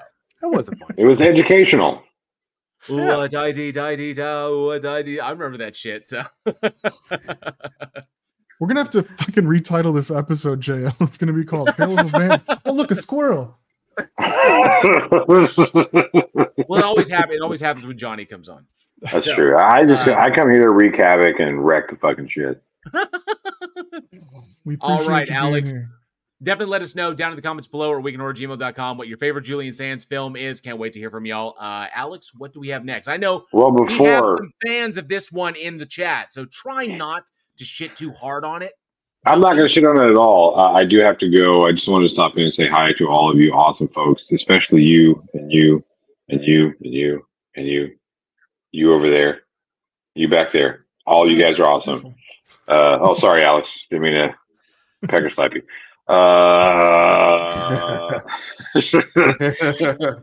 We will have a big-ish announcement in the next 2 weeks, Eugene. Yeah, say about the next 2 weeks. Next 2 weeks, 2 to 3 weeks. Yeah, big-ish announcement. So stay tuned for that. Lots of fun things that I haven't just not been here. Okay, I've been fucking working my ass off on some other venues and whatnot for a multitude of projects. But this one that we've got coming up, I think it's gonna be fun. And it's going to be a pretty awesome time. So do stay tuned to these talking heads, even though some of us are kind of assholes. Anyway, good to see you guys. We'll catch you all on the flip side. Yes, Thanks for stopping in, man. Good to see you. All right, thank you for stopping by. Oh man, now it's all quiet. Like the energy just dropped out of the fucking room. Now it's just like, well, we got 3 more movies left, I guess. Tony Regime would like to point out that we missed a lot of love for Naked Lunch as well. Absolutely, Naked Lunch was fantastic. Tony, you definitely got that one. Sir Kev says, I did not get to see Of Unknown Origin, so I'm going to just shut the fuck up and listen. All right, so Go ahead, Alex. It's yours. Yeah, I'm talking over you. So you ready? No, it's all good. Hey, live chat. Let me There's know if fucking chaos in here. it is. It's nuts. But hey, it's okay. It's been a long time since we've all been together. It's fine. It's good. Live chat, if you would, let me know if my audio is still not matching the video, because I'll drop my video if it's not doing that. So you look good. You always it looks good here, but I was watching it on the live and it's a little off. So if that's still happening, let me know. Couple years, your beard's gonna rival mine. I know. No Shave November is doing me pretty good, huh? All right, cool. Let's do this one. This is a good one. We're gonna go with Of Unknown Origin. This one came out November 24th, 1983. We've got a trailer for this one, right? Yes, we do. Okay, good. Roll it. Awesome. And good to see you, Crazy Lake 2006, who says seems to be in sync for me. Good to see you, bud. Wait, it is off now. He may be back and forth. It's hard to say. Mr. Andrad, good to see you as well. Thanks so much for hanging out. Let's cue up the Terror Tube. It came from New York. All right. See, that's funny because the movie was actually shot in Canada. So it's actually in Montreal is where that was shot. So, but I like that. It passes well for New York. It's supposed to be. This psychological horror film was directed by George P. Cosmatos, starring Peter Weller, Jennifer Dale, Lawrence Dane, Maury Chaykin, and Shannon Tweed. This movie was based on a novel called The Visitor. This was written by Chauncey Parker III. Story follows a Manhattan banker named Bart, who becomes increasingly obsessive and destructive in his attempts to kill a rat that's taken residence in his recently renovated brownstone. That wasn't a fucking rat. That was a goddamn German Shepherd is what that was. That was a big ass, like... That was a big ass fucking rat is what that was. That was... I don't know. I've never been to New York. Is it like normal size there? I've seen a couple of huge in Texas, but I even think for unknown, I even think for fucking New York that even that might have been a little large, because that rat was a fucking monster. We're talking like, and it just there's so many things to dive into this one. Number one, okay, I have to say I thoroughly enjoyed this one. Did anybody else? Because we talked about it recently. Did anybody else get from Peter Weller? When I was watching Peter Weller in this, I kept getting, it was reminding me of Christopher Walken in Communion. Just they're two different performances, but the level of the natural level of performance they both play dads fantastically. It was just like a natural family man like that. I like the natural feel of the film. It felt very, very real to me, and I got to credit Peter Weller with that, because he sold this thing fantastically. And I kind of dug that, because I was like, damn, because I got into it like I got into Christopher Walken's performance in Communion. I got into Peter Weller's performance in this one, of the one guy slowly going mad as he's facing this this increasingly indomitable threat from within his own home. And I dug that. This one rang for me so well. Plus, I love the combination of one thing I really dug from a visual standpoint is, if you look at the brownstone that they live in, that historic brownstone that they're in, and where that was shot, it's a famous mansion that's over in Montreal. But Cosmatos, a smart decision to make, because Cosmatos is a fantastic director. I loved the visual aesthetic of everywhere but the brownstone, which I think was an interesting choice, because he managed to capture all of the brutalist architecture that is common in Montreal, which is that very hard block style of architecture you see in like the buildings next door, and it makes the brownstone stand out because it's the only place that looks alive, which I found was really, it's like this little island amongst this, this gray kind of depressing sea. And then you've got Peter Weller going mad on this little island all himself. That kind of like that sense of isolation, and not to mention the allusions to Moby Dick and The Old Man and the Sea from Ernest Hemingway. This creating this sense of one man against nature, which I really dug. Surrounded by nothing. It's just one hit, because there's nothing he can rely on, because nothing's available. He's all alone, secluded in this little island all himself amongst the city. And I dug the shit out of this one. From a narrative standpoint, visually, I thought it was really smart. Even though George P. Cosmatos, he passed away, but even though he's a fucking asshole, he was a fucking asshole as a director. And just, the tales, anybody's familiar with him knows that.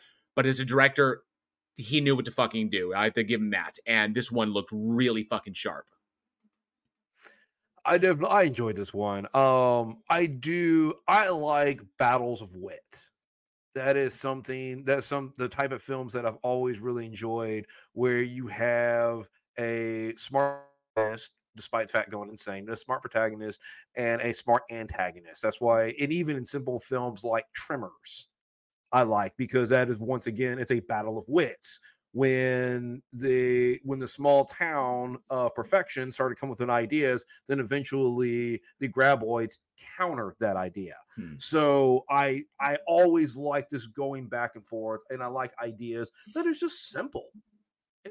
We don't have to go through this huge exploration of this and that or anything like that. It's like, you know what? You got a rat the size of a wolf, and you have a guy who's trying to take care of it in his home, and go. So I enjoyed this one. I like the effects that they use with the rats. I like some of the camera angles they use. Rat point of view shots are cool. The camera moving quickly through the walls, the camera skimming across the floor, stuff like that is fun to shoot. And the fact that the rat kind of taunted him a little bit, I enjoyed the film. I did. The rat was psychologically fucking with his ass, if you like it. Like, when rat played the piano. Like, come on. The fucking thing, it's like, then all of a sudden, when it deliberately chews through the phone cords and cuts off his phone conversation, like, huh? It's like, yeah, you're being isolated, dude. This fucker is cutting you off from everyone. You are alone. That's the whole point. There's so many fantastic things that are done in this film. And I do dig the rat POV shots, like through the walls or through the pipe and like that. There was some really, really good shit. This is really, really smartly done. The classic tale of essentially the movie's kind of like a two-hander, even though two-handers are usually two actors who are talking back and forth, the dialogue's back and forth. But this movie kind of acts like that. Whereas one of the other actors doesn't have any lines, they just do shit, and the other actor is forced to deal with the other person, like the other in the scene. They're forced to deal with that as someone who doesn't respond to them and only does action. And then they have to convey all the emotions that are coming through because nothing's really coming from the other person. I love that natural frustration as an actor. If you imagine, I know you've done some acting, Eugene. Being this is what I kept getting going back to my training when I was back in school, being in a scene with another actor who doesn't give you anything, okay, maybe only gives you snippets to work with. They're kind of like, they're not really there. Maybe they're in their own world or they're doing their own thing, but whatever. But you have to interact with them. You have to make the scene work. So when that happens, one actor ends up compensating for the other actor. And they try to to add to it, to like really, really build it up because the other actor's not giving them anything.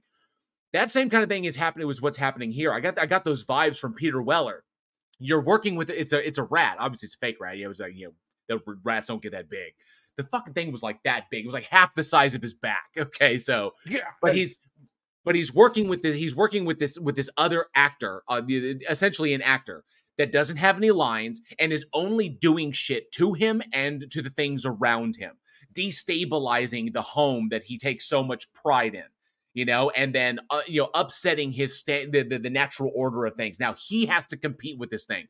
So the bigger and bigger, the more and more destructive and invasive the rat becomes, the bigger Peter Weller gets to kind of like compensate for what's going on, to make sense of these things. He gets more frantic and frenetic and starts like acting out of character. And I love his slow descent as he's dealing with where the rational mind meets the pure evolved instinct and dealing with that. I got that sense. He's kind of like, it's like in his frustration was like dealing with this fucking thing that he can't reason with, that will not listen to him, that will not pick up on any cues. It's kind of like, this is why you don't work with animals. The whole thing. So I really enjoyed that aspect to what Peter Weller brought to it. Well, and the thing is, it's something relatable because, like, we've all had to hunt something in our house before. whether it was like a roach or maybe a rat or squirrel. We recently had raccoon issues where raccoon was burrowing in the attic, and it will drive you crazy. It will drive you crazy. When we had a raccoon problem here a couple months ago, and you hear it nibbling away, like taunting you, nibbling away kind of thing. And you would go and you would board up. Okay, clearly it's coming here, and board up and stuff. And then all of a sudden it finds another way in. And you're like, oh, that wasn't even the entrance. Okay, it's doing this, it's doing it. And like, it will get to you. It will get to you after a while. So I can totally relate to it. Extra J says, I get a mouse on the wall every now and then that I can hear taunting me, getting in my head. But I haven't yet turned to running around in a gimp suit with a shotgun yet. I dig that when Peter Weller busts out the hockey pads, and he's like, and when he makes that club made of broken mouse traps and nails in a baseball bat, he's like, we're going to war. That was one of the best scenes. Was the exterminator guy, or the maintenance dude who comes in and just when he was like, what the hell's going on? And then he walks down and he like lets himself in. People just letting themselves into people's homes and shit. Is just, but he walks in and he takes one look at him, and Peter Weller turns around and is like, yeah. It doesn't say a word. And the guy's like, okay, I'm out of here. It's just like, I'm gone. And he just fucking walks off. I love this one as a really, really fun character study. It's no frills filmmaking, really very, very simply done, and just classic standard, like, we're telling a specific story. We don't need to go above and beyond to tell it. We only need to convey what needs to be conveyed. And I myself have longed to be able to sink my teeth into a part where the weight of it is on me like that, because the weight of this is on Peter Weller, and how not only how his character kind of devolves in the house in response to the rat, but how that also affects his external relationships around him, as you see him slowly begin to degrade, both at the office and when he's at the dinner party, and he kind of upsets everybody with all his rat talk, because he went and he studied them and learned all about them, and then kind of moving through this thing. So I love the character arc here. It's wonderfully done. It's essentially a retelling of Moby Dick, or something like Hemingway's The Old Man in the Sea, fighting against the Marlin at all odds. And I dug this one. It's just good classic filmmaking, just a lot of fun. I got, reminiscent of like Cat's Eye and shit like that. It's something that's really it's straightforward. And you're right in terms of the no frills.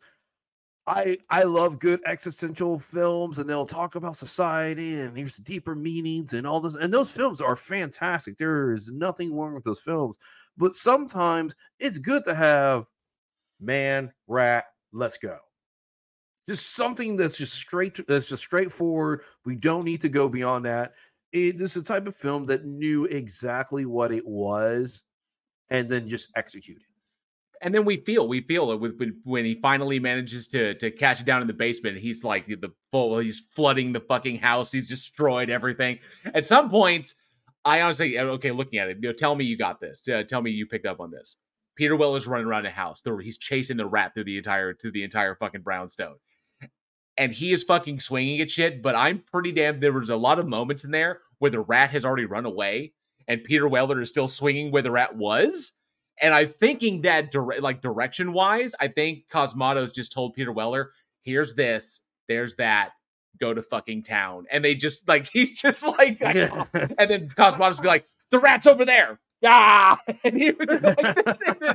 And so there's no rat he's interacting with. It's just Peter Weller going fucking ape shit on this house, destroy everything. Just hit everything you can. If you see something, smash it. And he's just like, ah! Until eventually down in the basement, hit all those pipes so that the rat's not even there. The rat's over there. It's like, fuck no, destroy everything. Fuck everything. I will bring this fucker down. We'll tear this house apart. Oh, I fucking love that. And then of course you feel it when he finally kills that fucking thing down there. He traps it in the model of the house, which I dug, and destroys the house.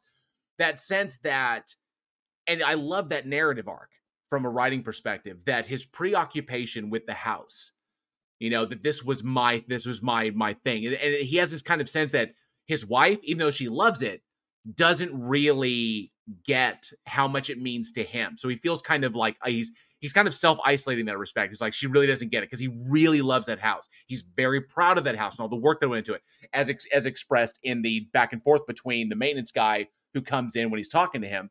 And so I love that little back and forth they have going on. And then at the end of it, the whole like symbolism there that to kill this thing, he's got to let go of his past. He's got to let go of that shit that he keeps hanging on to. He has to destroy that, which is in the destruction of the model home. That, why would you have a model home built at your fucking home? I understand he renovated, but to go to that extreme, and then seeing how he kind of all tiptoed over the line with the secretary for a minute, that he's not himself. And that by destroying the home, by destroying the model home and killing his adversary, he's finally able to let that go and recognize what's really important. And that is his wife and his child, who come home and he's like, what the fuck happened? I had a party. I fucking love that line. Could have just left. I get this feeling in this movie, like, okay, here's the director. We're starting the movie out. All right, so you're gonna take it like this. You're gonna realize something's up, and then you're gonna slowly channel this. You put something down, and now it's gone, and you can't find it, but you swear it's in the place that you left it. So you keep going back to that until you start getting more crazy and crazy, and then we're gonna just pop off with the hitting the shit. It was you could relate to all those feelings. It's like, you're looking for something, you know where it's at, and you know that it's in a spot, but you tear the whole house apart looking for it, and then you keep going back to that one spot, and you think you're going fucking nuts, and then you leave for an hour, and you come back, it's in the spot you thought it was. And I was like, okay, I can relate to this guy's manic behavior to an extent.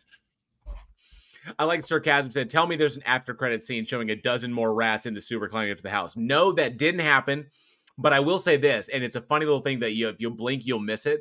One thing I caught while watching it, because I was like, when it came down to the end of this thing, and I'm like, I'm totally in, and Peter Weller is just going fucking down on his house, and he finally kills the rat, and we're like, yes, Independence Day, and I have I love that fucking moment, and then he comes out and he greets his wife, like this, and he makes that joke like, oh, I had a party, because that's more believable than what he was actually doing. Oh, I destroyed the entire house trying to kill a rat.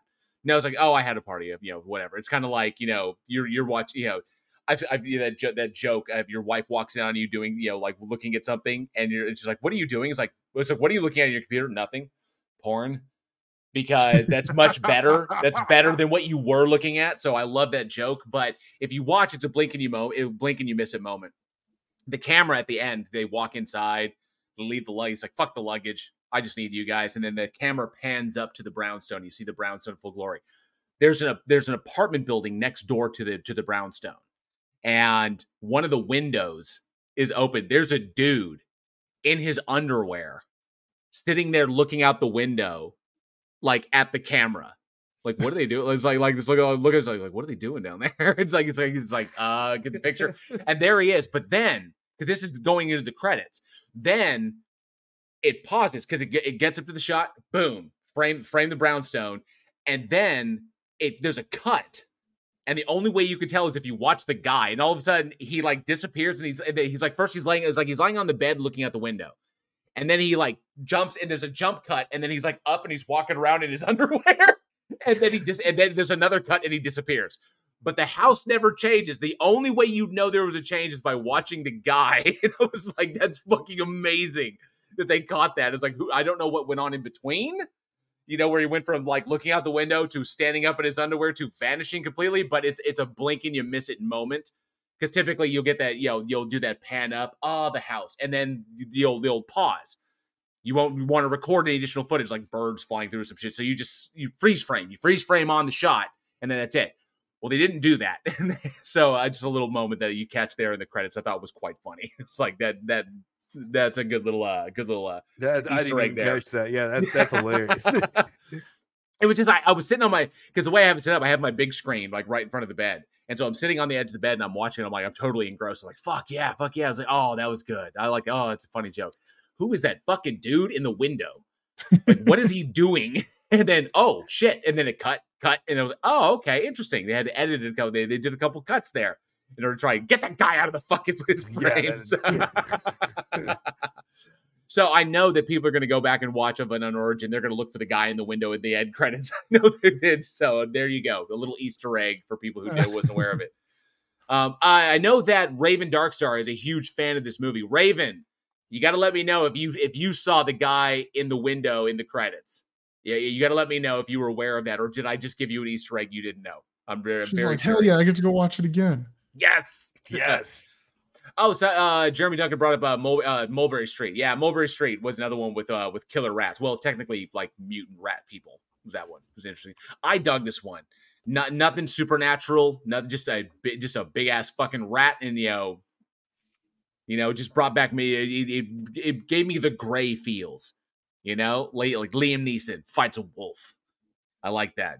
That's all I need. Just Liam Neeson. He's like, fuck this shit. I'm gonna beat up a wolf. It's like, you are not gonna beat up a wolf. Well, actually, it's Liam Neeson. He may just beat up a wolf. Peter Weller will kill the fucking shit out of this rat. Maybe Liam Neeson can beat up a wolf. Maybe. All right, since we're already diving, this was great. Listen, this was good. Like you said, a little psychological thriller. Just kind of get your heart racing for a little bit. Nothing weird. You don't have to think about it afterwards. Wraps up pretty nicely with your cute little joke at the end. I think we've talked about this one enough. We got to move on because I really want to get to the last movie tonight. But and we're running way behind right now. It's just the three of us, man. It has been. We're savoring it. I have to savor it because I may be doing solo episodes for the next month and a half. So I have no idea. So I like it when I have all this. So it's fair enough. I don't have to come up with all the content. You know, awesome. We get to sit and we get to enjoy. I do. I get to sit back and was like, do you have an idea? Trying to come up with fucking jokes for 2 hours straight and try to find the humor when you're talking about shit fucking movies that, because some of the movies I talk about are I was like, I got to find a light in the end of the tunnel somewhere, even if I have to make one. It's gotta be there. Drag this film kicking and screaming. Oh, holy shit. Ronald Last Name says, what if this movie was remade with Nicolas Cage? I was thinking that from the fucking start, dude. That's awesome. Fucking Cage Rage on a Cage Rage on a rat? It would be great. That would be. I would watch that. Dude, you could probably get him to do that movie. I honestly, I feel like I can just call information, just get his number, and then he'll do it. The Nicolas Cage movie offer hotline. All right, let me ask the audience. Rats, because they're fucking disgusting and they are a pain in the ass to get rid of. They can be a horror in and of themselves. So let me know, what is your favorite rat horror film? There's actually quite a few of them out there. We've talked about a few of them. Damn, there's a bunch. Because we mentioned Mulberry Street earlier. You've got Food of the Gods. I was going to say Willard. Yeah. Damn, favorite rat horror film? Fucking, even though the big bad at the end of it wasn't a rat, I'm going to have to say Graveyard Shift.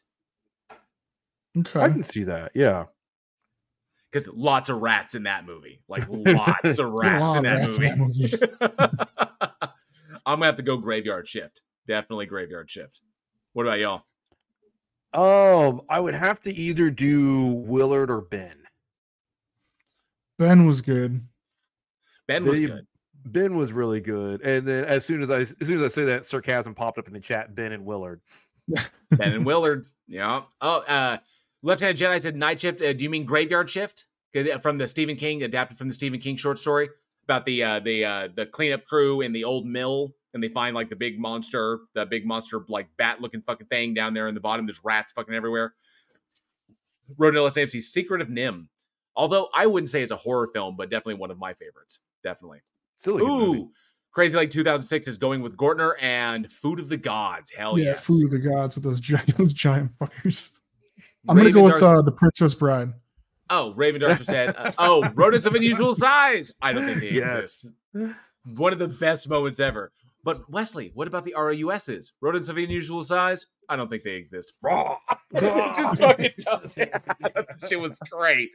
He's like, rodents of unusual size? I don't think they exist. It just gets taken out. Raven Darcher says, I haven't seen it in years, so I have to watch it again. Well, then you definitely have an Easter egg to see when you go back and watch Of Unknown Origin. Casey Cooper brings up Deadly Eyes. Fuck yes, Deadly Eyes with the little dog with the dogs as rats, which is the most adorable rat attack scene you have ever seen in your life. because he like falls down the stairs, like, oh, I fell down the stairs, and all the rats go, and then he's like, oh, and he's like cuddling him to death, just he's trying to act like he's dying. You know, those dogs are having a blast, and they're just like, this is hilarious. He's like, oh, I'm dying. He's like, oh no. This shit was fucking great. I love it because you can see the actor. You see him like down there in the stairwell. He's trying so hard to look like he's being attacked, but it's just like wet little noses. Like, oh no. It's fucking awesome. Let's see, Willard. Yeah, good stuff. Secret of Nim did have some horror elements. I will agree. It did have some stuff that for a kid would be scary. Yeah, Mulberry Street was also fantastic. Good stuff. Oh, Tony Regine says Ratatouille. Yes, a rat in your hair would be kind of gross. It absolutely would be. Oh man. Well, wait, it's my turn. Yes.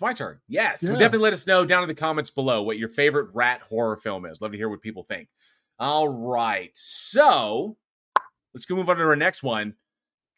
Okay. So I made turd polish this one because I really kind of dug this one. I did it. We'll just get there. Released November 24th, 1995. We have the horror film Rumpelstiltskin. And we do have a trailer for this one. We have trailers for the next two as well. Let's cue up the Terror Tube. Let's check this one out. I have some things to say. Just saying. Oh, I have things to say too. Yes, that was the trailer for Rumpelstiltskin. Directed by Mark Jones, co-written by Mark Jones and Joe Ruby, starring Kim Johnson, Ulrich, Tommy Blaze, Alice Beasley, and Max Grodinchik as the titular Rumpelstiltskin, who people might also recognize that name from Deep Space Nine, from Star Trek Deep Space Nine, because he played Rom, Quark's brother on Deep Space Nine, which was interesting to see him. You didn't know that, did you? So the story follows the titular Rumpelstiltskin, the evil, I guess he's a fairy or he's a evil spirit like this, that has been imprisoned in a jade figurine since the 15th century. And in modern day Los Angeles, a recently widowed wife buys it, finds the statue and buys it from the creepy shopkeeper a la Gremlins, and then inadvertently releases Rumpelstiltskin, who grants a wish, and then the whole film follows him trying to get her baby so he can complete this ritual to free himself from this curse that's on him. And it pretty much just follows that. I thoroughly enjoyed this. I enjoyed this one, not to mention because I dug what Max Grodinchik brought to the role. He did not try to copy what Warwick Davis was doing with Leprechaun, which I thoroughly appreciated. He was like, because you got Warwick established that character.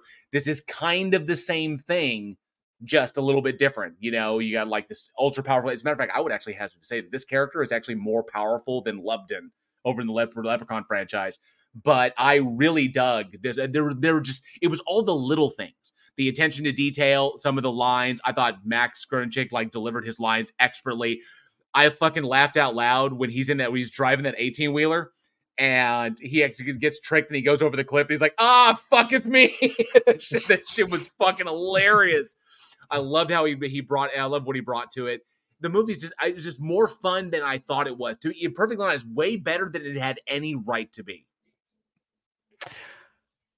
Okay, I wouldn't necessarily say that on it, and purely because this movie came out in 95, and I don't remember this at all, like whatsoever. Seeing this, so that first of all took me by surprise, but it was just ridiculous. And it was just I couldn't, at the very least with Leprechaun. Leprechaun is a fun movie, right? And Warwick Davis does an amazing job, and of course you have the young Jennifer Aniston in it, and it was a fun movie. And the thing about the Leprechaun movies is this: the Leprechauns aren't great movies. None of them are great movies, but some of them are more fun than others. And it felt like it was a copycat that tried to take that same formula. It was like, well, let's try to do it this. I think Leprechaun came out in 91, 92.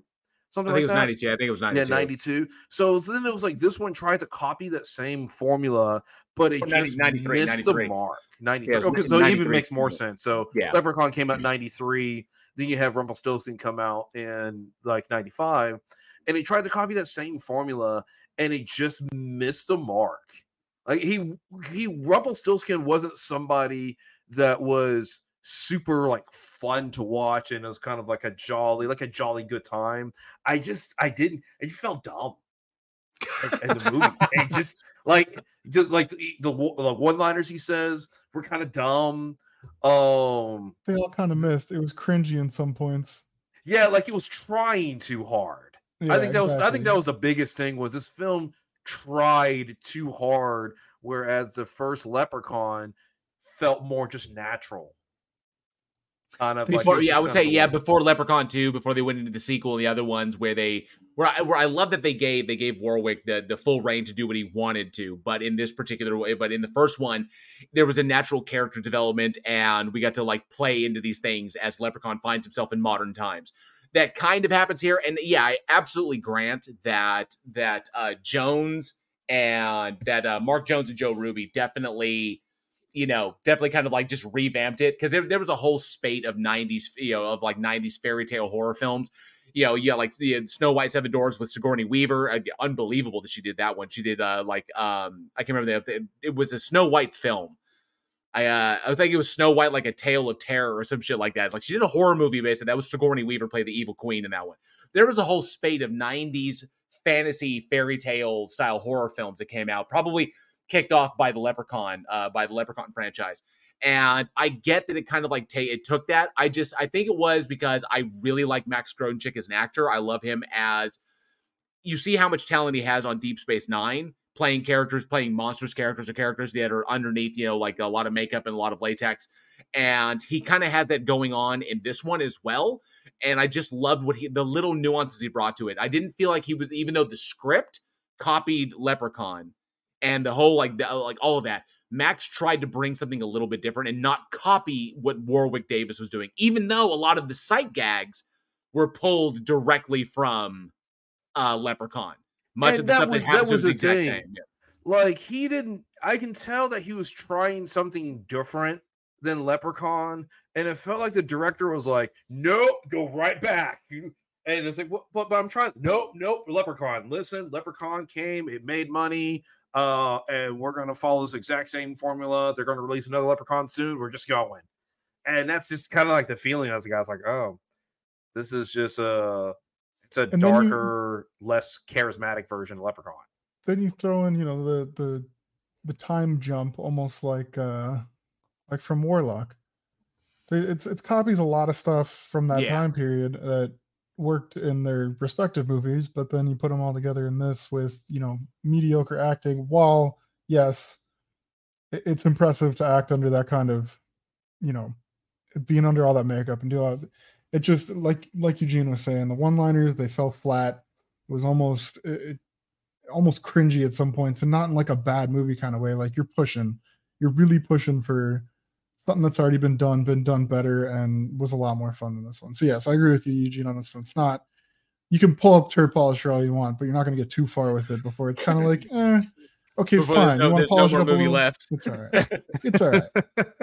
And if anybody who's an avid film lover is going to notice that Jones, even though there was a couple of cinematic shots when he's driving with the 18-wheeler that he took those directly from Duel. I was like, that cinematography, that shot is taken directly from Duel.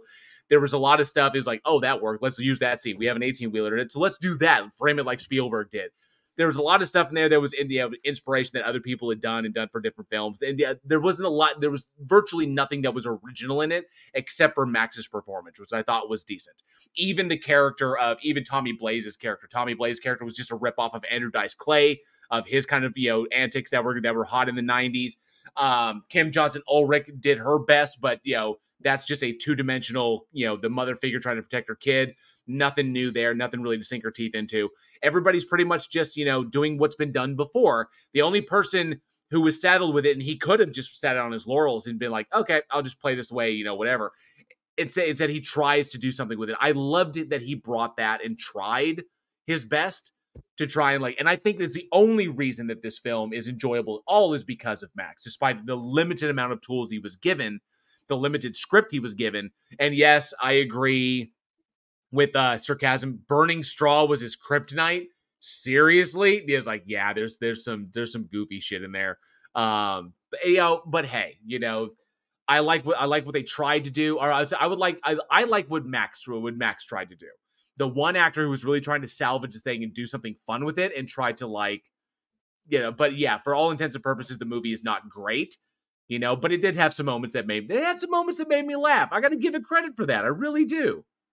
They needed to put Willem Dafoe especially given that one of the co-writers, Joe Mm-hmm. Ruby, was a co-creator of Scooby-Doo back in the 70s. Still, listen. Okay. Yeah, good for him. Scooby-Doo is iconic and everything, but this thing, it just missed the mark on it. Were there one or two jokes that were kind of funny? I was like, oh, okay, yeah, I'll give it this. But it just overall, it just is just trying too hard. Like a good art piece is something that just exists and it justifies its own existence. Like it just exists to tell this kind of a story or evoke this kind of emotion.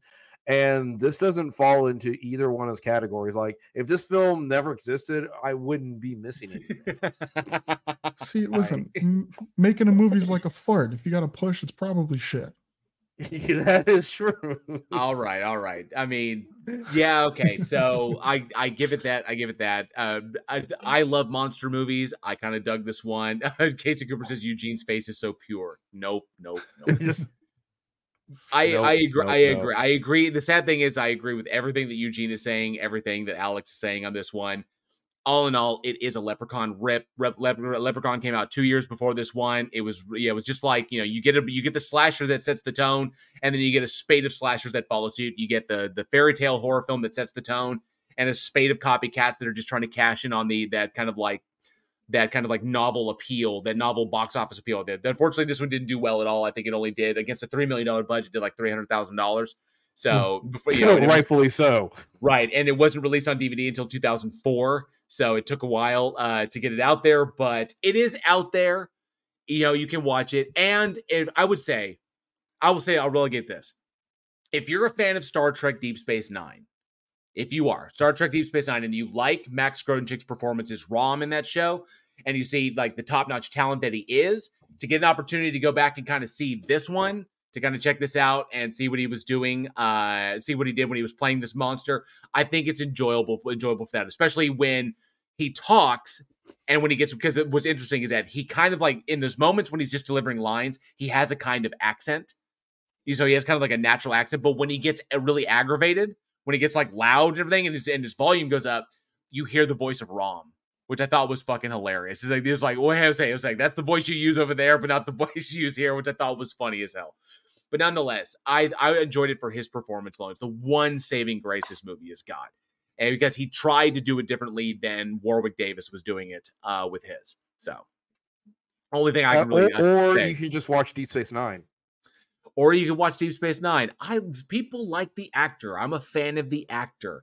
And I'm a fan of Deep Space Nine. I love Star Trek. There you go. And you didn't even know it was Max Grodinchik. So now you have a better level of appreciation for this movie. No, I don't. I'm just going to watch Deep Space Nine. Oh, yeah. Sometimes everybody needs a paycheck. Casey Cooper says sometimes character development is interesting, such as Data, such as Brent Spiner, was in Night Court. This is true. Brent Spiner was on Night Court. And Night Court was a good show. Night Court was an excellent show. It absolutely was. All right, so yeah, there's not much that we could say about Rumpelstiltskin. Sorry, I almost said Leprechaun. There's not much that we can say about. We would rather be talking about Leprechaun than this movie. That's true. Well,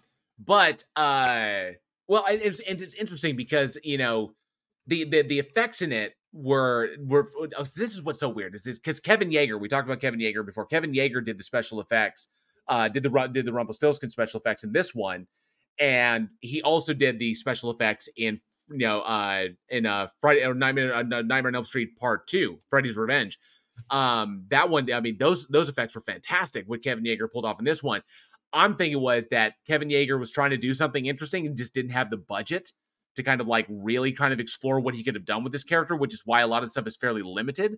So I think that was one of the big problems, was the lack of money they had, even though they say $3 million, but they're shooting on location all over Los Angeles. They're doing a lot of set destruction, not to mention they go up into the fucking hills and it's expensive to shoot out there. A lot of permits involved. And not to mention they didn't need the 18-wheeler sequence. They really didn't. I know they were trying to ramp that up. There's a lot of things I think that they did that they didn't need to do. The motorcycle stuff was fine. That was great. But the whole 18-wheeler sequence, we didn't need that. There could have been something else done that was a lot cheaper in order to give. In a movie like this, which was important, the difference between Leprechaun and Rumpelstiltskin is with Leprechaun, all the lion's share of the money went into Warwick Davis to establish the character, establish the look, establish the effects, and make him fucking scary. That's the whole point, because it's a monster movie. Your money needs to go into your monster. And then, so once you've got that and you can accomplish what you want in conveying your monster correctly, then everybody else gets their stuff. Which is why it's really easy to do that when your filming set is a fucking abandoned farm. That's easy. One location. We're not going anywhere else. Now you can put all your money into your fucking thing. The thing is, and this is coming from a lot of producers and other people like in indie stuff that I've worked with, is this. We talk all the time on the show about allocation of your resources, allocation of funds. What are you going to put your money into? And the thing is this. Producers love to talk up the big stuff. We're going to shut down a road. We're going to get this 18-wheeler sequence. We're going to do this, and we're going to have the special and this, and all this stuff, kind of stuff they're excited about. But things they aren't excited about are things like, for example, like, hey, resources for crew, resources for food, resources for this, resources for that. That's the non-flashy stuff. Right. That producers will throw money at an 18-wheeler sequence and then forget to have to pay the crew. Stuff like that happens because paying crew isn't, like I said, isn't very flashy. So when you have stuff, they probably wrote the sequence and they're like, okay, we're going to have this big 18-wheeler stunt and we're going to do this and this and this. Well, obviously that money has to come from somewhere. If you have limited funds and you invest in one thing, that means that money is coming from somewhere else. And unfortunately, that's going to be in other areas of the film. With Leprechaun, you had a farm. And it was nice. You had the farm. I don't know how long it took to shoot Leprechaun, but you had this farm. You get a bunch of no-names because Jennifer Aniston was still a no-name at the time. Mm-hmm. And you can invest in Warwick Davis, who is already established. So you can get a good established actor to play your primarily takes place in this house. And then you can let Warwick Davis do his thing. Whereas with this, they allocated the funds in the wrong areas. Right. They allocated it in the 18-wheeler. They allocated it in some effects here and there. And then also they were big on stunts. Him jumping to the glass. He falls on the car. He gets hit by this. He gets hit by that. He gets run over. He gets all these other stunts. Whereas in Leprechaun, he didn't really have that many stunts. Didn't need to. He didn't really need any. And that was it. So it just showcases you how much better the Leprechaun is. Right. Just smarter filmmaking all in all. Definitely. It is. Well, the thing that I want to ask, the audience. Now I'm gonna set a challenge. I'm gonna set a little bit of a challenge. Because I want to ask the audience. Okay, and I know everybody loves Warwick Davis, is loved in the Leprechaun. Everybody a lot of people love the Leprechaun franchise, and there's not a lot of love for Rumpelstiltskin. I get that. But I want to set something forward to the audience. Think of this as horror nerds. Who would win in a fight? Leprechaun versus Rumpelstiltskin in this movie. Okay, you can use what was done in the first film, because it was Rumpelstiltskin only got one movie. Obviously, it was instead of first kind of the ambiguous ending where the fucking rock is found 3 years later. Because I'm going to throw it in a lake, and that's fucking smart. But nonetheless, I'm kind of curious who you would think would win in a fight, because I was watching this and judging by what I saw, this fucker is more powerful than loved in the Leprechaun. They both can't be killed by by normal means. They each only have one weakness, and they both have magical capability. Okay. One thing you never saw Leprechaun do is he never ripped his own head off so that he could attack someone who was taller than him. I gotta give credit for that shit. That shit was actually kind of funny. It was like, let me make it easier for you. Ha! And in my head, it was like, that's pretty fucked up. So I'm just curious. So, throw it out there. Let us know in the comments below or weekinhorrorgmail.com who you would think, really think about it, who you would think Leprechaun versus Rumpelstiltskin, who would win in that fight. Because I'm kind of curious. Because I'm actually with Rumpelstiltskin on that one. I think he would take it. I would. All right. I see Eugene is so done with this fucking movie. Yeah, I'm ready to move on. All right. Eugene, what do we got up next? What do we got our last one tonight? All right, the last one, we got a fun one. Yes. And that is The Dead Next Door, released November 25th, 1989. Roll it. That is The Dead Next Door, directed by J.R. Bookwalter, starring Bruce Campbell, Pete Ferry, Bogdan Perrick, Michael Grossi, and Phil Critchfield. And basically, in a nutshell, you have a group of zombies and a group of cultists who are trying to end the human race. I mean, it's pretty straightforward. And shit gets real. Yes. Yes, it absolutely does. I know you were looking forward to saying that one line about one movie tonight. Yeah, about one. So the thing about this movie is this. This is going to be, it's a niche audience. And hands down, there are some zombie movies out there that have mass appeal. We talked about like earlier, Dawn of the Dead and some others. They have mass appeal. This is a type of film. If you love bad movies and you love the zombie genre, you will like it. If you don't like those two things, then honestly, you probably won't. Because I can understand how some people cannot like this movie because it's not shot well by any particular means. For a film that was made in 1989, it looks like it was made in 1970.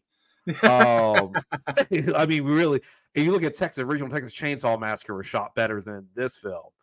And that was a super low budget. But if you do like those, if you enjoy bad movies and movies that you can just kind of turn your brain off and just have fun for the sake of having fun, maybe pop some popcorn and watch your friends and make fun of it the entire time, then you'll probably enjoy this film. This movie did two things really, really good. It knew what it was, and like we were just talking about, it allocated its resources properly. And so you get this film that, it knows it's a bad movie, and it's JL. I started watching this, I was like, this is fucking amazing because they dropped. I know, right? There's Romero, like the character names are hilarious. You've got like Romero and Raimi, Carpenter, Campbell. The crazy Reverend cult leader's name is Reverend Jones, and it's dude, like that motherfucker. I mean, it's like they took Jim Jones. It's like Jim Jones and Kim Jong Il had a fucking love child because that scene where they introduce him. And he's got those big ass fucking like old man shades on, and he's standing in front of like the minimalist background, like at the desk and everything. It's like, oh come on, really? It's like Kim Jong Il meets Jim Jones. That's what you're going with. It's like, and then he's walking around at night with those fucking shades on. I'm like, this is fucking brilliant. Oh, it's so great. God, and that scene, because there was a lot of really good practical effects in this movie. A lot of them were really good. Clearly they spent the money and time in doing this, but then there's like some scenes where somebody gets killed and it like, it's just a CGI like blood splatter on the screen. It's like, or I mean, sorry, very obviously. There's that one moment when at the very opening of the movie when they're showing the zombie apocalypse and like that one person gets grabbed, it's like like bites him.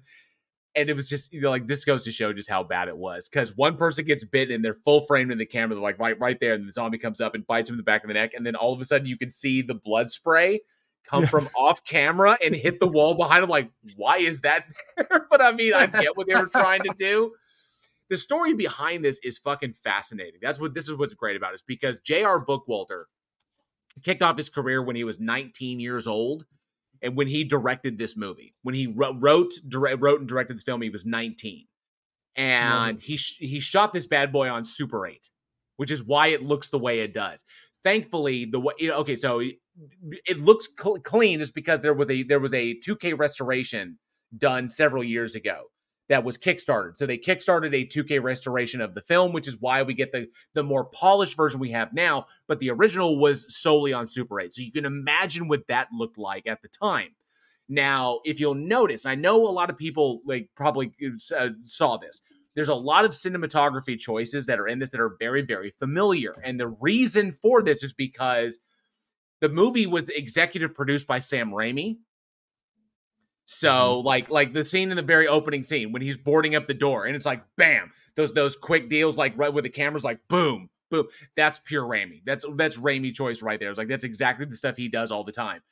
And Bruce Campbell acted as he supervised the post-production sound was Bruce Campbell's work on this one. And he's also credited as providing voices over the telephone. So both the characters of Carpenter and Raimi, when they're on the phone having conversation, that voice on the other end is like, Raimi, what are you doing right now? The voice you're hearing, that's Bruce Campbell. And likely what happened was, as post-production on sound was, they probably either didn't have someone record the lines on the other end, or they did and they came out bad. And Bruce had to quickly do the ADR real quick to throw those in so they can do it, which is why he's credited as those two voices in that small role. Otherwise, honestly, they probably did it because it's cheaper. It may have been, yeah. You have such a low budget, and if you have Bruce Campbell already doing your post sound, what does it take for him to knock out the phone conversations real quick? He's already there in the studio doing stuff. It's a lot cheaper than hiring a completely different person to come in and do it. Absolutely. Yeah. And he was the voice on the phone of Commander Carpenter and as Dr. Raimi as well. So even though those actors are played by other actors when you see them on screen. Let me see, what was it? Raimi served executive producer on the film, and he worked under the pseudonym The Master Cylinder, which is why you don't see his name in the credits.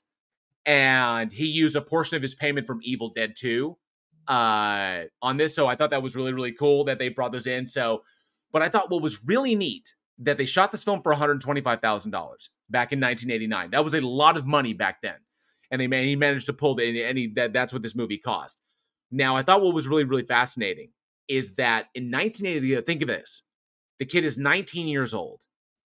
It's 1989. And he actually got what you would essentially call like zombie walk footage, like of zombies hanging on the gate outside the Capitol building in Washington, D.C. Because he shot this on location in Washington, D.C. and in Akron, Ohio. Yeah, because you can see the White House in the background. So he was able to organize a helicopter shot of the zombies like running all over that big open grassy area where it's like Akron, where you see the big Akron letters. He organized that whole thing with those zombies running across that open area in Akron, Ohio. And he actually organized zombies walking around the Washington Monument near the reflecting pool and like climbing the fence of the White House, which I thought was really fucking cool for being able to pull that off at 19 years old, that he managed to secure that.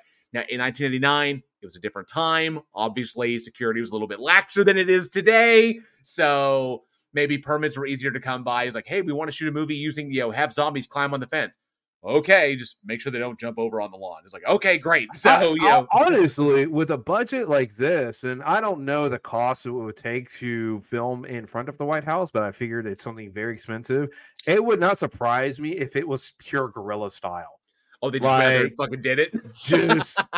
I mean, because you're keep in mind, it is a different time period, and it's like you get a couple, because there's some pretty tight shots, and it's like you get a couple of them. It's okay, all right, you kind of pre-zombie them up, and you can kind of throw a coat over them real quick, and then it's just like a Super 8 camera, something handheld, portable, that he just flip a switch and turn on real quick, right? Because it's just pure film camera, and so it's just go, and they probably got out of the fence real quick, and he's just like, all right, let's go. And then run. Yeah. And then Secret Service is coming. Yeah. I dug this one. The fact that it was shot, that he managed to pull this off, shot it completely on Super 8. But I think the only reason this film succeeds, obviously, is because of the influence of Sam Raimi and Bruce Campbell. That they and I think their company that they formed with Rob Tapert was an influence behind getting this movie financed. Was part of that whole thing. So come on, 19 years old, you're pulling off helicopter shots, massive giant scenes. This is an epic scale, essentially an epic scale home movie is basically what this is.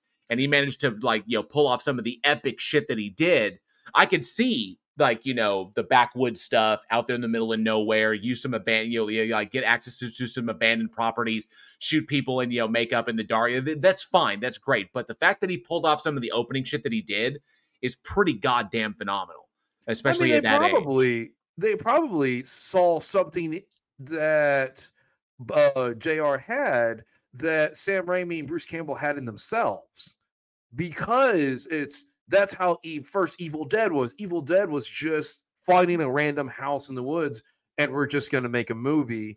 And so now it's okay. They're already kind of established a name for yourselves. And there are a lot of filmmakers out there that want to help upcoming filmmakers. There are.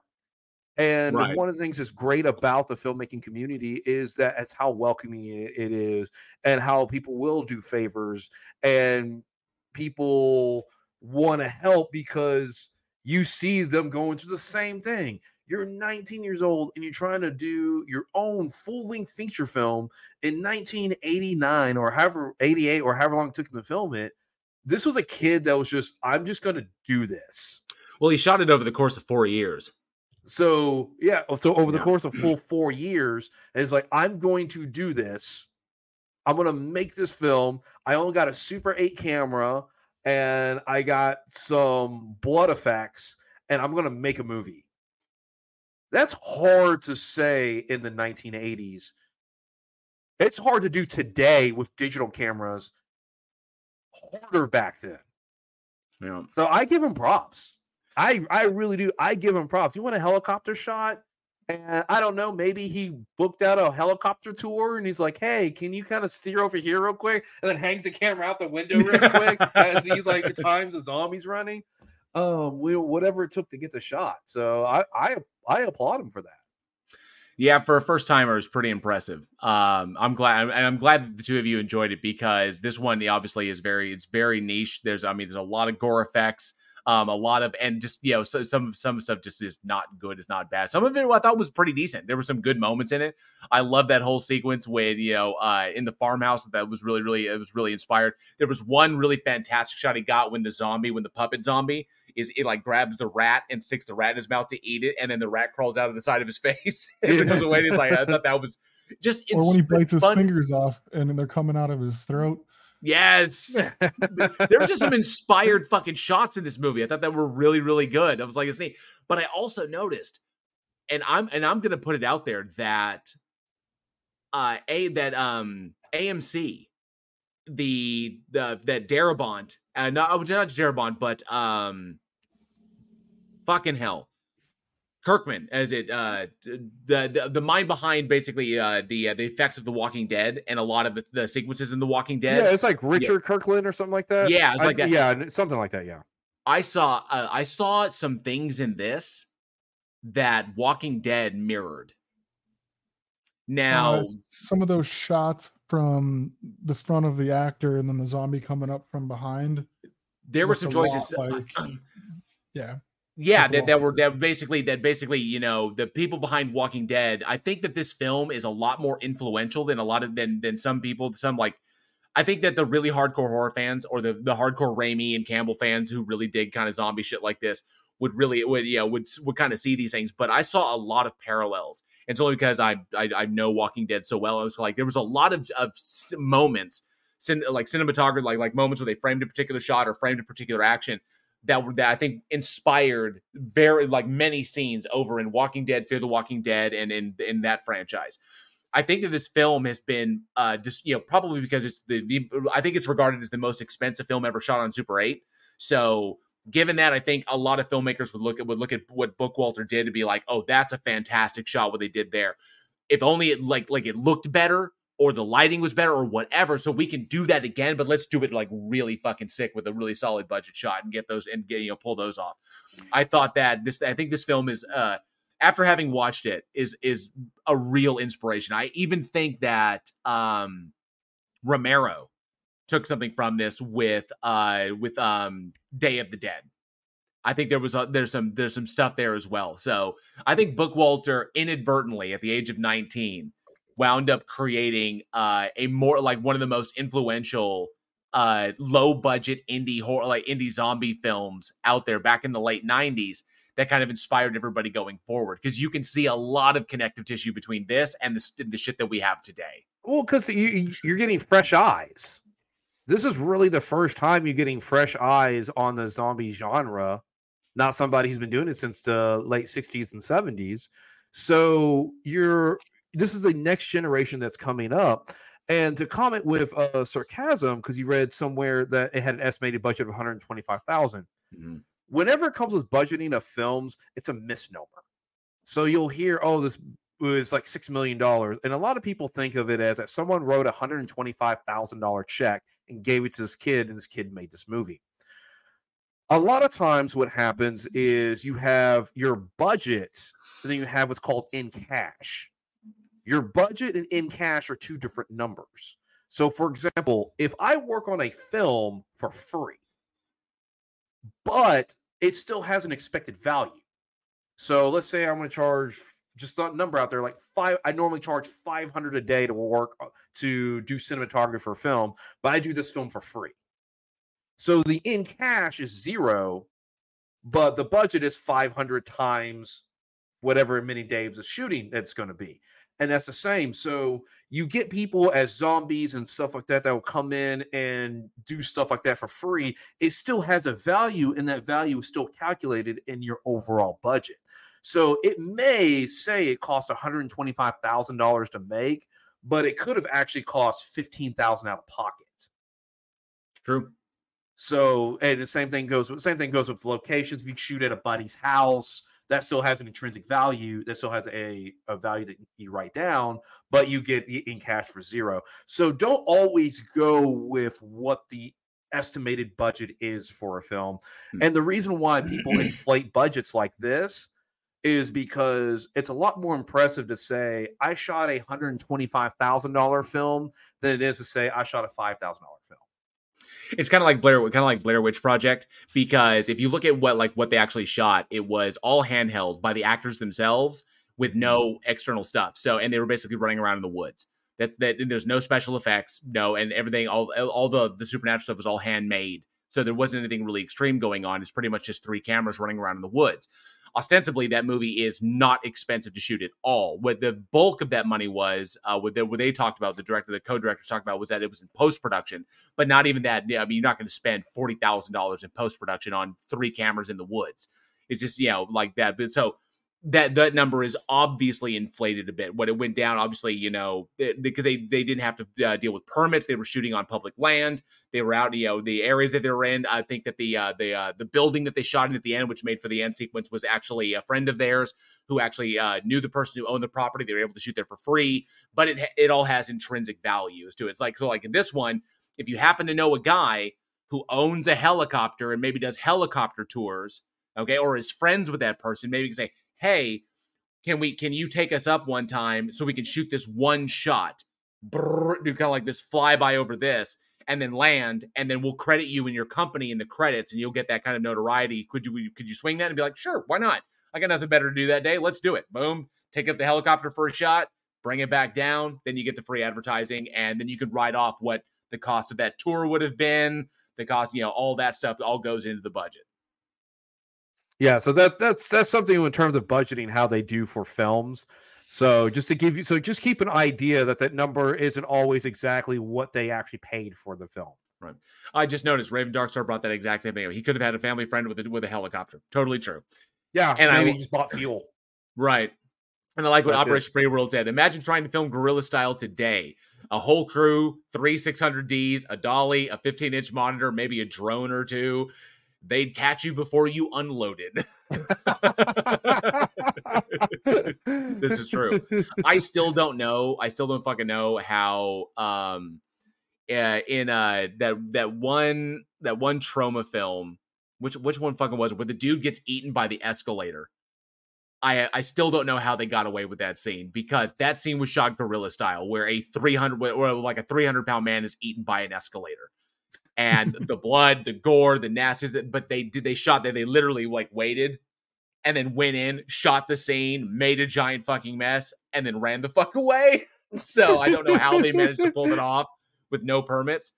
But yeah, it's hardcore. You get some really, really fun shit. Like in Maniac, the whole sequence in Tom Savini when Tom Savini jumps up on the fucking car and shoots through the windshield and kills the boyfriend. And that whole sequence, real 12 gauge. It was Tom Savini's shotgun that he pulled out of the back of his van. It's like, because they didn't have the permit. They was like, we want to do the shot. I was like, okay, this is how we're going to do it. You set it all up, get the thing set, get rolling, we're going to run. Then he jumps up and he runs up and he goes boom, and then bam, like fires that shotgun through the fucking windshield, and then everybody just scatters. They like literally they yelled cut, and a car rolled by, they threw the shotgun in the car drove off, everybody jumped up, and everybody just scattered, and then the cops showed up like 15 minutes later, like someone reported them. So sometimes it gets kind of wild. Yeah. That is in Terminator, the first one, almost all of that is guerrilla style. They would basically set up, film what they needed real quick, and then just hopped in the car and just drove off. And which is awesome because it made that film seem like a bigger budget than what it actually was, because they invested their money on the stop motion with the futuristic scenes to showcase the budget. So him walking through hallways, him walking down the street, exactly when he punched out the window of the car. That's just a random car. Also, have you ever tried to punch out a window of a car? Yeah. It's not easy. Or when Arnold punched out a car window that the production didn't own. So I guess we're recovering that cost. Or when what was it? When Kurt Russell destroyed that guitar in Hateful Eight. And that guitar was a legitimate antique, was like a legitimate 1800s antique, and he fucking annihilated right there on screen. And everybody's like, what the fuck? It's like, what? You didn't hear about this? No. I'm just picturing the crew on set. Whoever's in charge, like the prop master, is like, oh. If you go back and watch that scene in Hateful Eight, Kurt Russell grabs that guitar from Jennifer Jason Leigh, and he fucking smashes the shit out of it. Because Jennifer knew what the guitar was. Okay, like virtually everybody did. Kurt didn't. Kurt did not know what that guitar was. For him, it's just another prop because he's about to destroy it. He grabbed that guitar and he smashed it. And Jennifer Jason Leigh's reaction is genuine. When she's like, that was her like, oh my God, you just destroyed like a damn near priceless antique. What the fuck? Like, and he just went down, and everybody's like, and then it was like cut. It's like, we're good. It's like, what? What everybody's freaking out about? Yeah, that guitar belonged to a museum. And it was like, oops. Dude. Following that production insurance claim, like, yeah, we owe a museum like $100,000 for this. Sherry Telly says there's a $40,000 guitar. Yeah, 40. Yeah. That's why you have production insurance. Yeah. Oops. Oh, and that was that trauma film was Terra Firma. Yeah.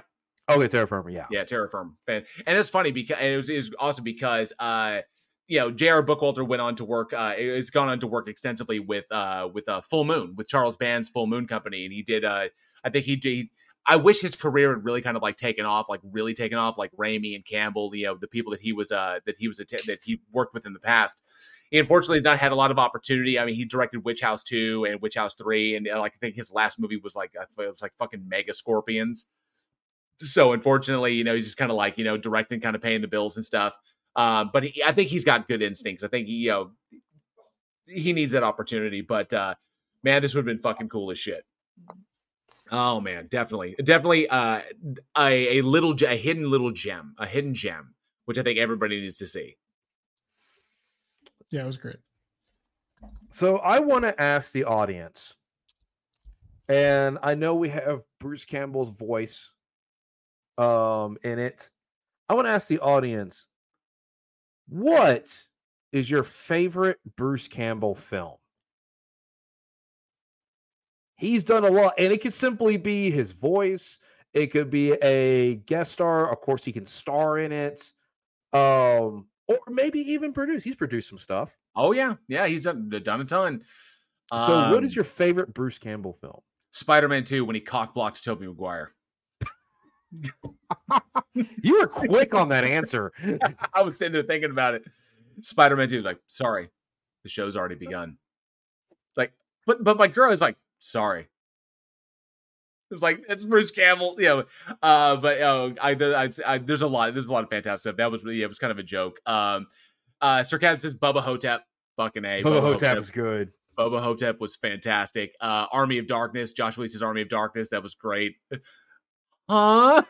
He was the dude. He was fucking amazing in that. Because he's got the character of Ash down, you know. And in that moment, his ability to explore that shit when he finally gets out, I just fucking love that moment. Huh? Ash vs. Evil Dead was fantastic. Maniac Cop, yeah, good stuff. Evil Dead. Oh, plot hole says Evil Dead 2, hands down the correct answer. Absolutely. Oh, Escape from New York. I know he was the plastic surgeon fucker in that movie. That was a good movie. Well, I'm going to give some love for him. Fucking Burn Notice. His character of Sam Axe was fucking awesome. I enjoyed Burn. I've only caught episodes here and there while it was airing on television, but I enjoyed every episode I saw.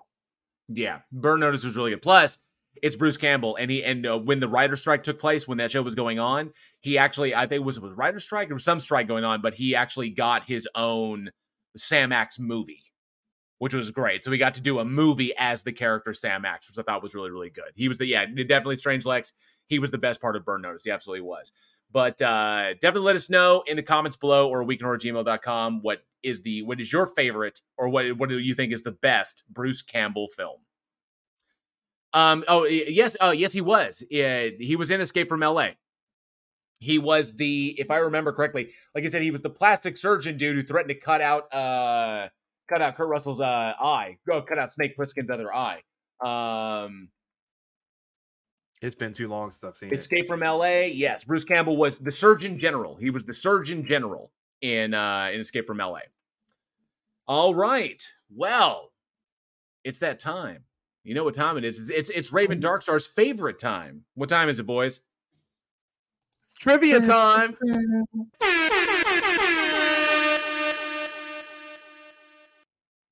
Oh, I know Raven loves that. Everybody loves trivia time. Yes, it is trivia time. So if you are, we got the live chat pulled up right here, and you are the first person to get this correct answer in the live chat, you will win a special item from the Week in Horror store. Anything from the line, not relegated to just season 5 stuff, but you will win a special item. So get those Google fingers ready. Alex, you have got our trivia question tonight. Let them have it. All right, let's do it. Here we go. Tonight's trivia question. Where did Bruce Campbell and Sam Raimi first meet? One more time. Where did Bruce Campbell and Sam Raimi first meet? Very curious. First one to drop it down in the live chat. There's some variations on this answer. Yeah, there's some variations on this answer we'll accept. So, yeah. Let's see. We got a couple answers coming in right now. Tony Regime says Taco Bell. Unfortunately, no. Raven Dark says L.A. Nope, not L.A. Strange Like 79 says The Adventures of Briscoe County. Nope, not Briscoe County Jr. Ivy Gentry says in college. Nope, not in college. Casey Cooper said school. I'll give you close, but I need something a little bit more. Sherry Tilley says high school. Yes, I will. We will accept high school. We were going to accept the name of the high school, or even the class that they first met in. So, yes, Sherry Tilley is correct. Congratulations, Sherry Tilley. And you won the last one last week as well. So let me get your name down. And the answer is yes. That Bruce Campbell and Sam Raimi first met at Wiley E. Groves High School because they both had the same radio speech class. That is where the two of them first met. Radio speech class at Wiley E. Groves High School. So the rest is fucking history. And the rest is history. Yeah, I mean, because I want to say the inspiration for Evil Dead was like they were on a hike back in like high school days or shortly after high school, and they came across that cabin that was just abandoned, and it was missing a wall. And they're like, "We should make a movie here," and that's it. I thought it was a fantastic story about that. Is that they found out when they got there and they were shooting out there, they found out that local cattle from somebody's nearby property had been basically there was a trail going through the cabin from the rear to the front that the cattle were regularly using. as they were like grazing around the property, and then they would come through. So the whole place was filled with cow shit that had to be cleaned out first before they started shooting there. That was like, because the cows had been using it as kind of like, you know, part of their trek. So that was funny. But yes, Wiley E. Groves High School radio speech class is where the legendary Bruce Campbell and Sam Raimi first met. And as Alex said, the rest was history. So fantastic. Congratulations, Sherry Tilley. Well done. We're going to get that printed up and shipped to you ASAP. Well done. All right, horror fiends. I know we ran a bit over. We ran about half an hour over, but that is going to conclude this episode of the Week in Horror podcast. We want to thank you all so much for joining us. We truly hope you enjoyed the show. And if you did, smash that like and subscribe button and be sure to hit that bell so you never miss a future episode. Join us next week when we look back at the inspired supernatural horror Dream Maniac, the Christmas horror comedy short Scary Little Fuckers, the Ride or Die horror The Man in the Trunk, and the feature-length VHS spinoff Siren. Be sure to check out Josh Olson's store at badsamurai.store. He does all the awesome artwork you see splattered all over our merchandise, which you can find over at Teespring. And for more from Week in Horror, check out all of the bloody links that are down in the description. You can follow us on the socials for the daily splatter, your daily horror recommendation. Join our Discord for watch parties, huge announcements, and all kinds of horror shenanigans. We shoot movies here too, so come and check it out. And you can support this show through channel memberships here on YouTube, super chats. Thank you to all the super chats tonight. We do appreciate that. PayPal, our PayPal link, or even through our Patreon for as little as $1 a month. $1 a month. What are you waiting for? Join us. As always, thank each and every single one of you for being the greatest audience a horror film podcast could possibly have. We love every one of you. I am JL. And I'm Eugene. I'm Alex. We will see each and every one of you next week. And as always, stay scared.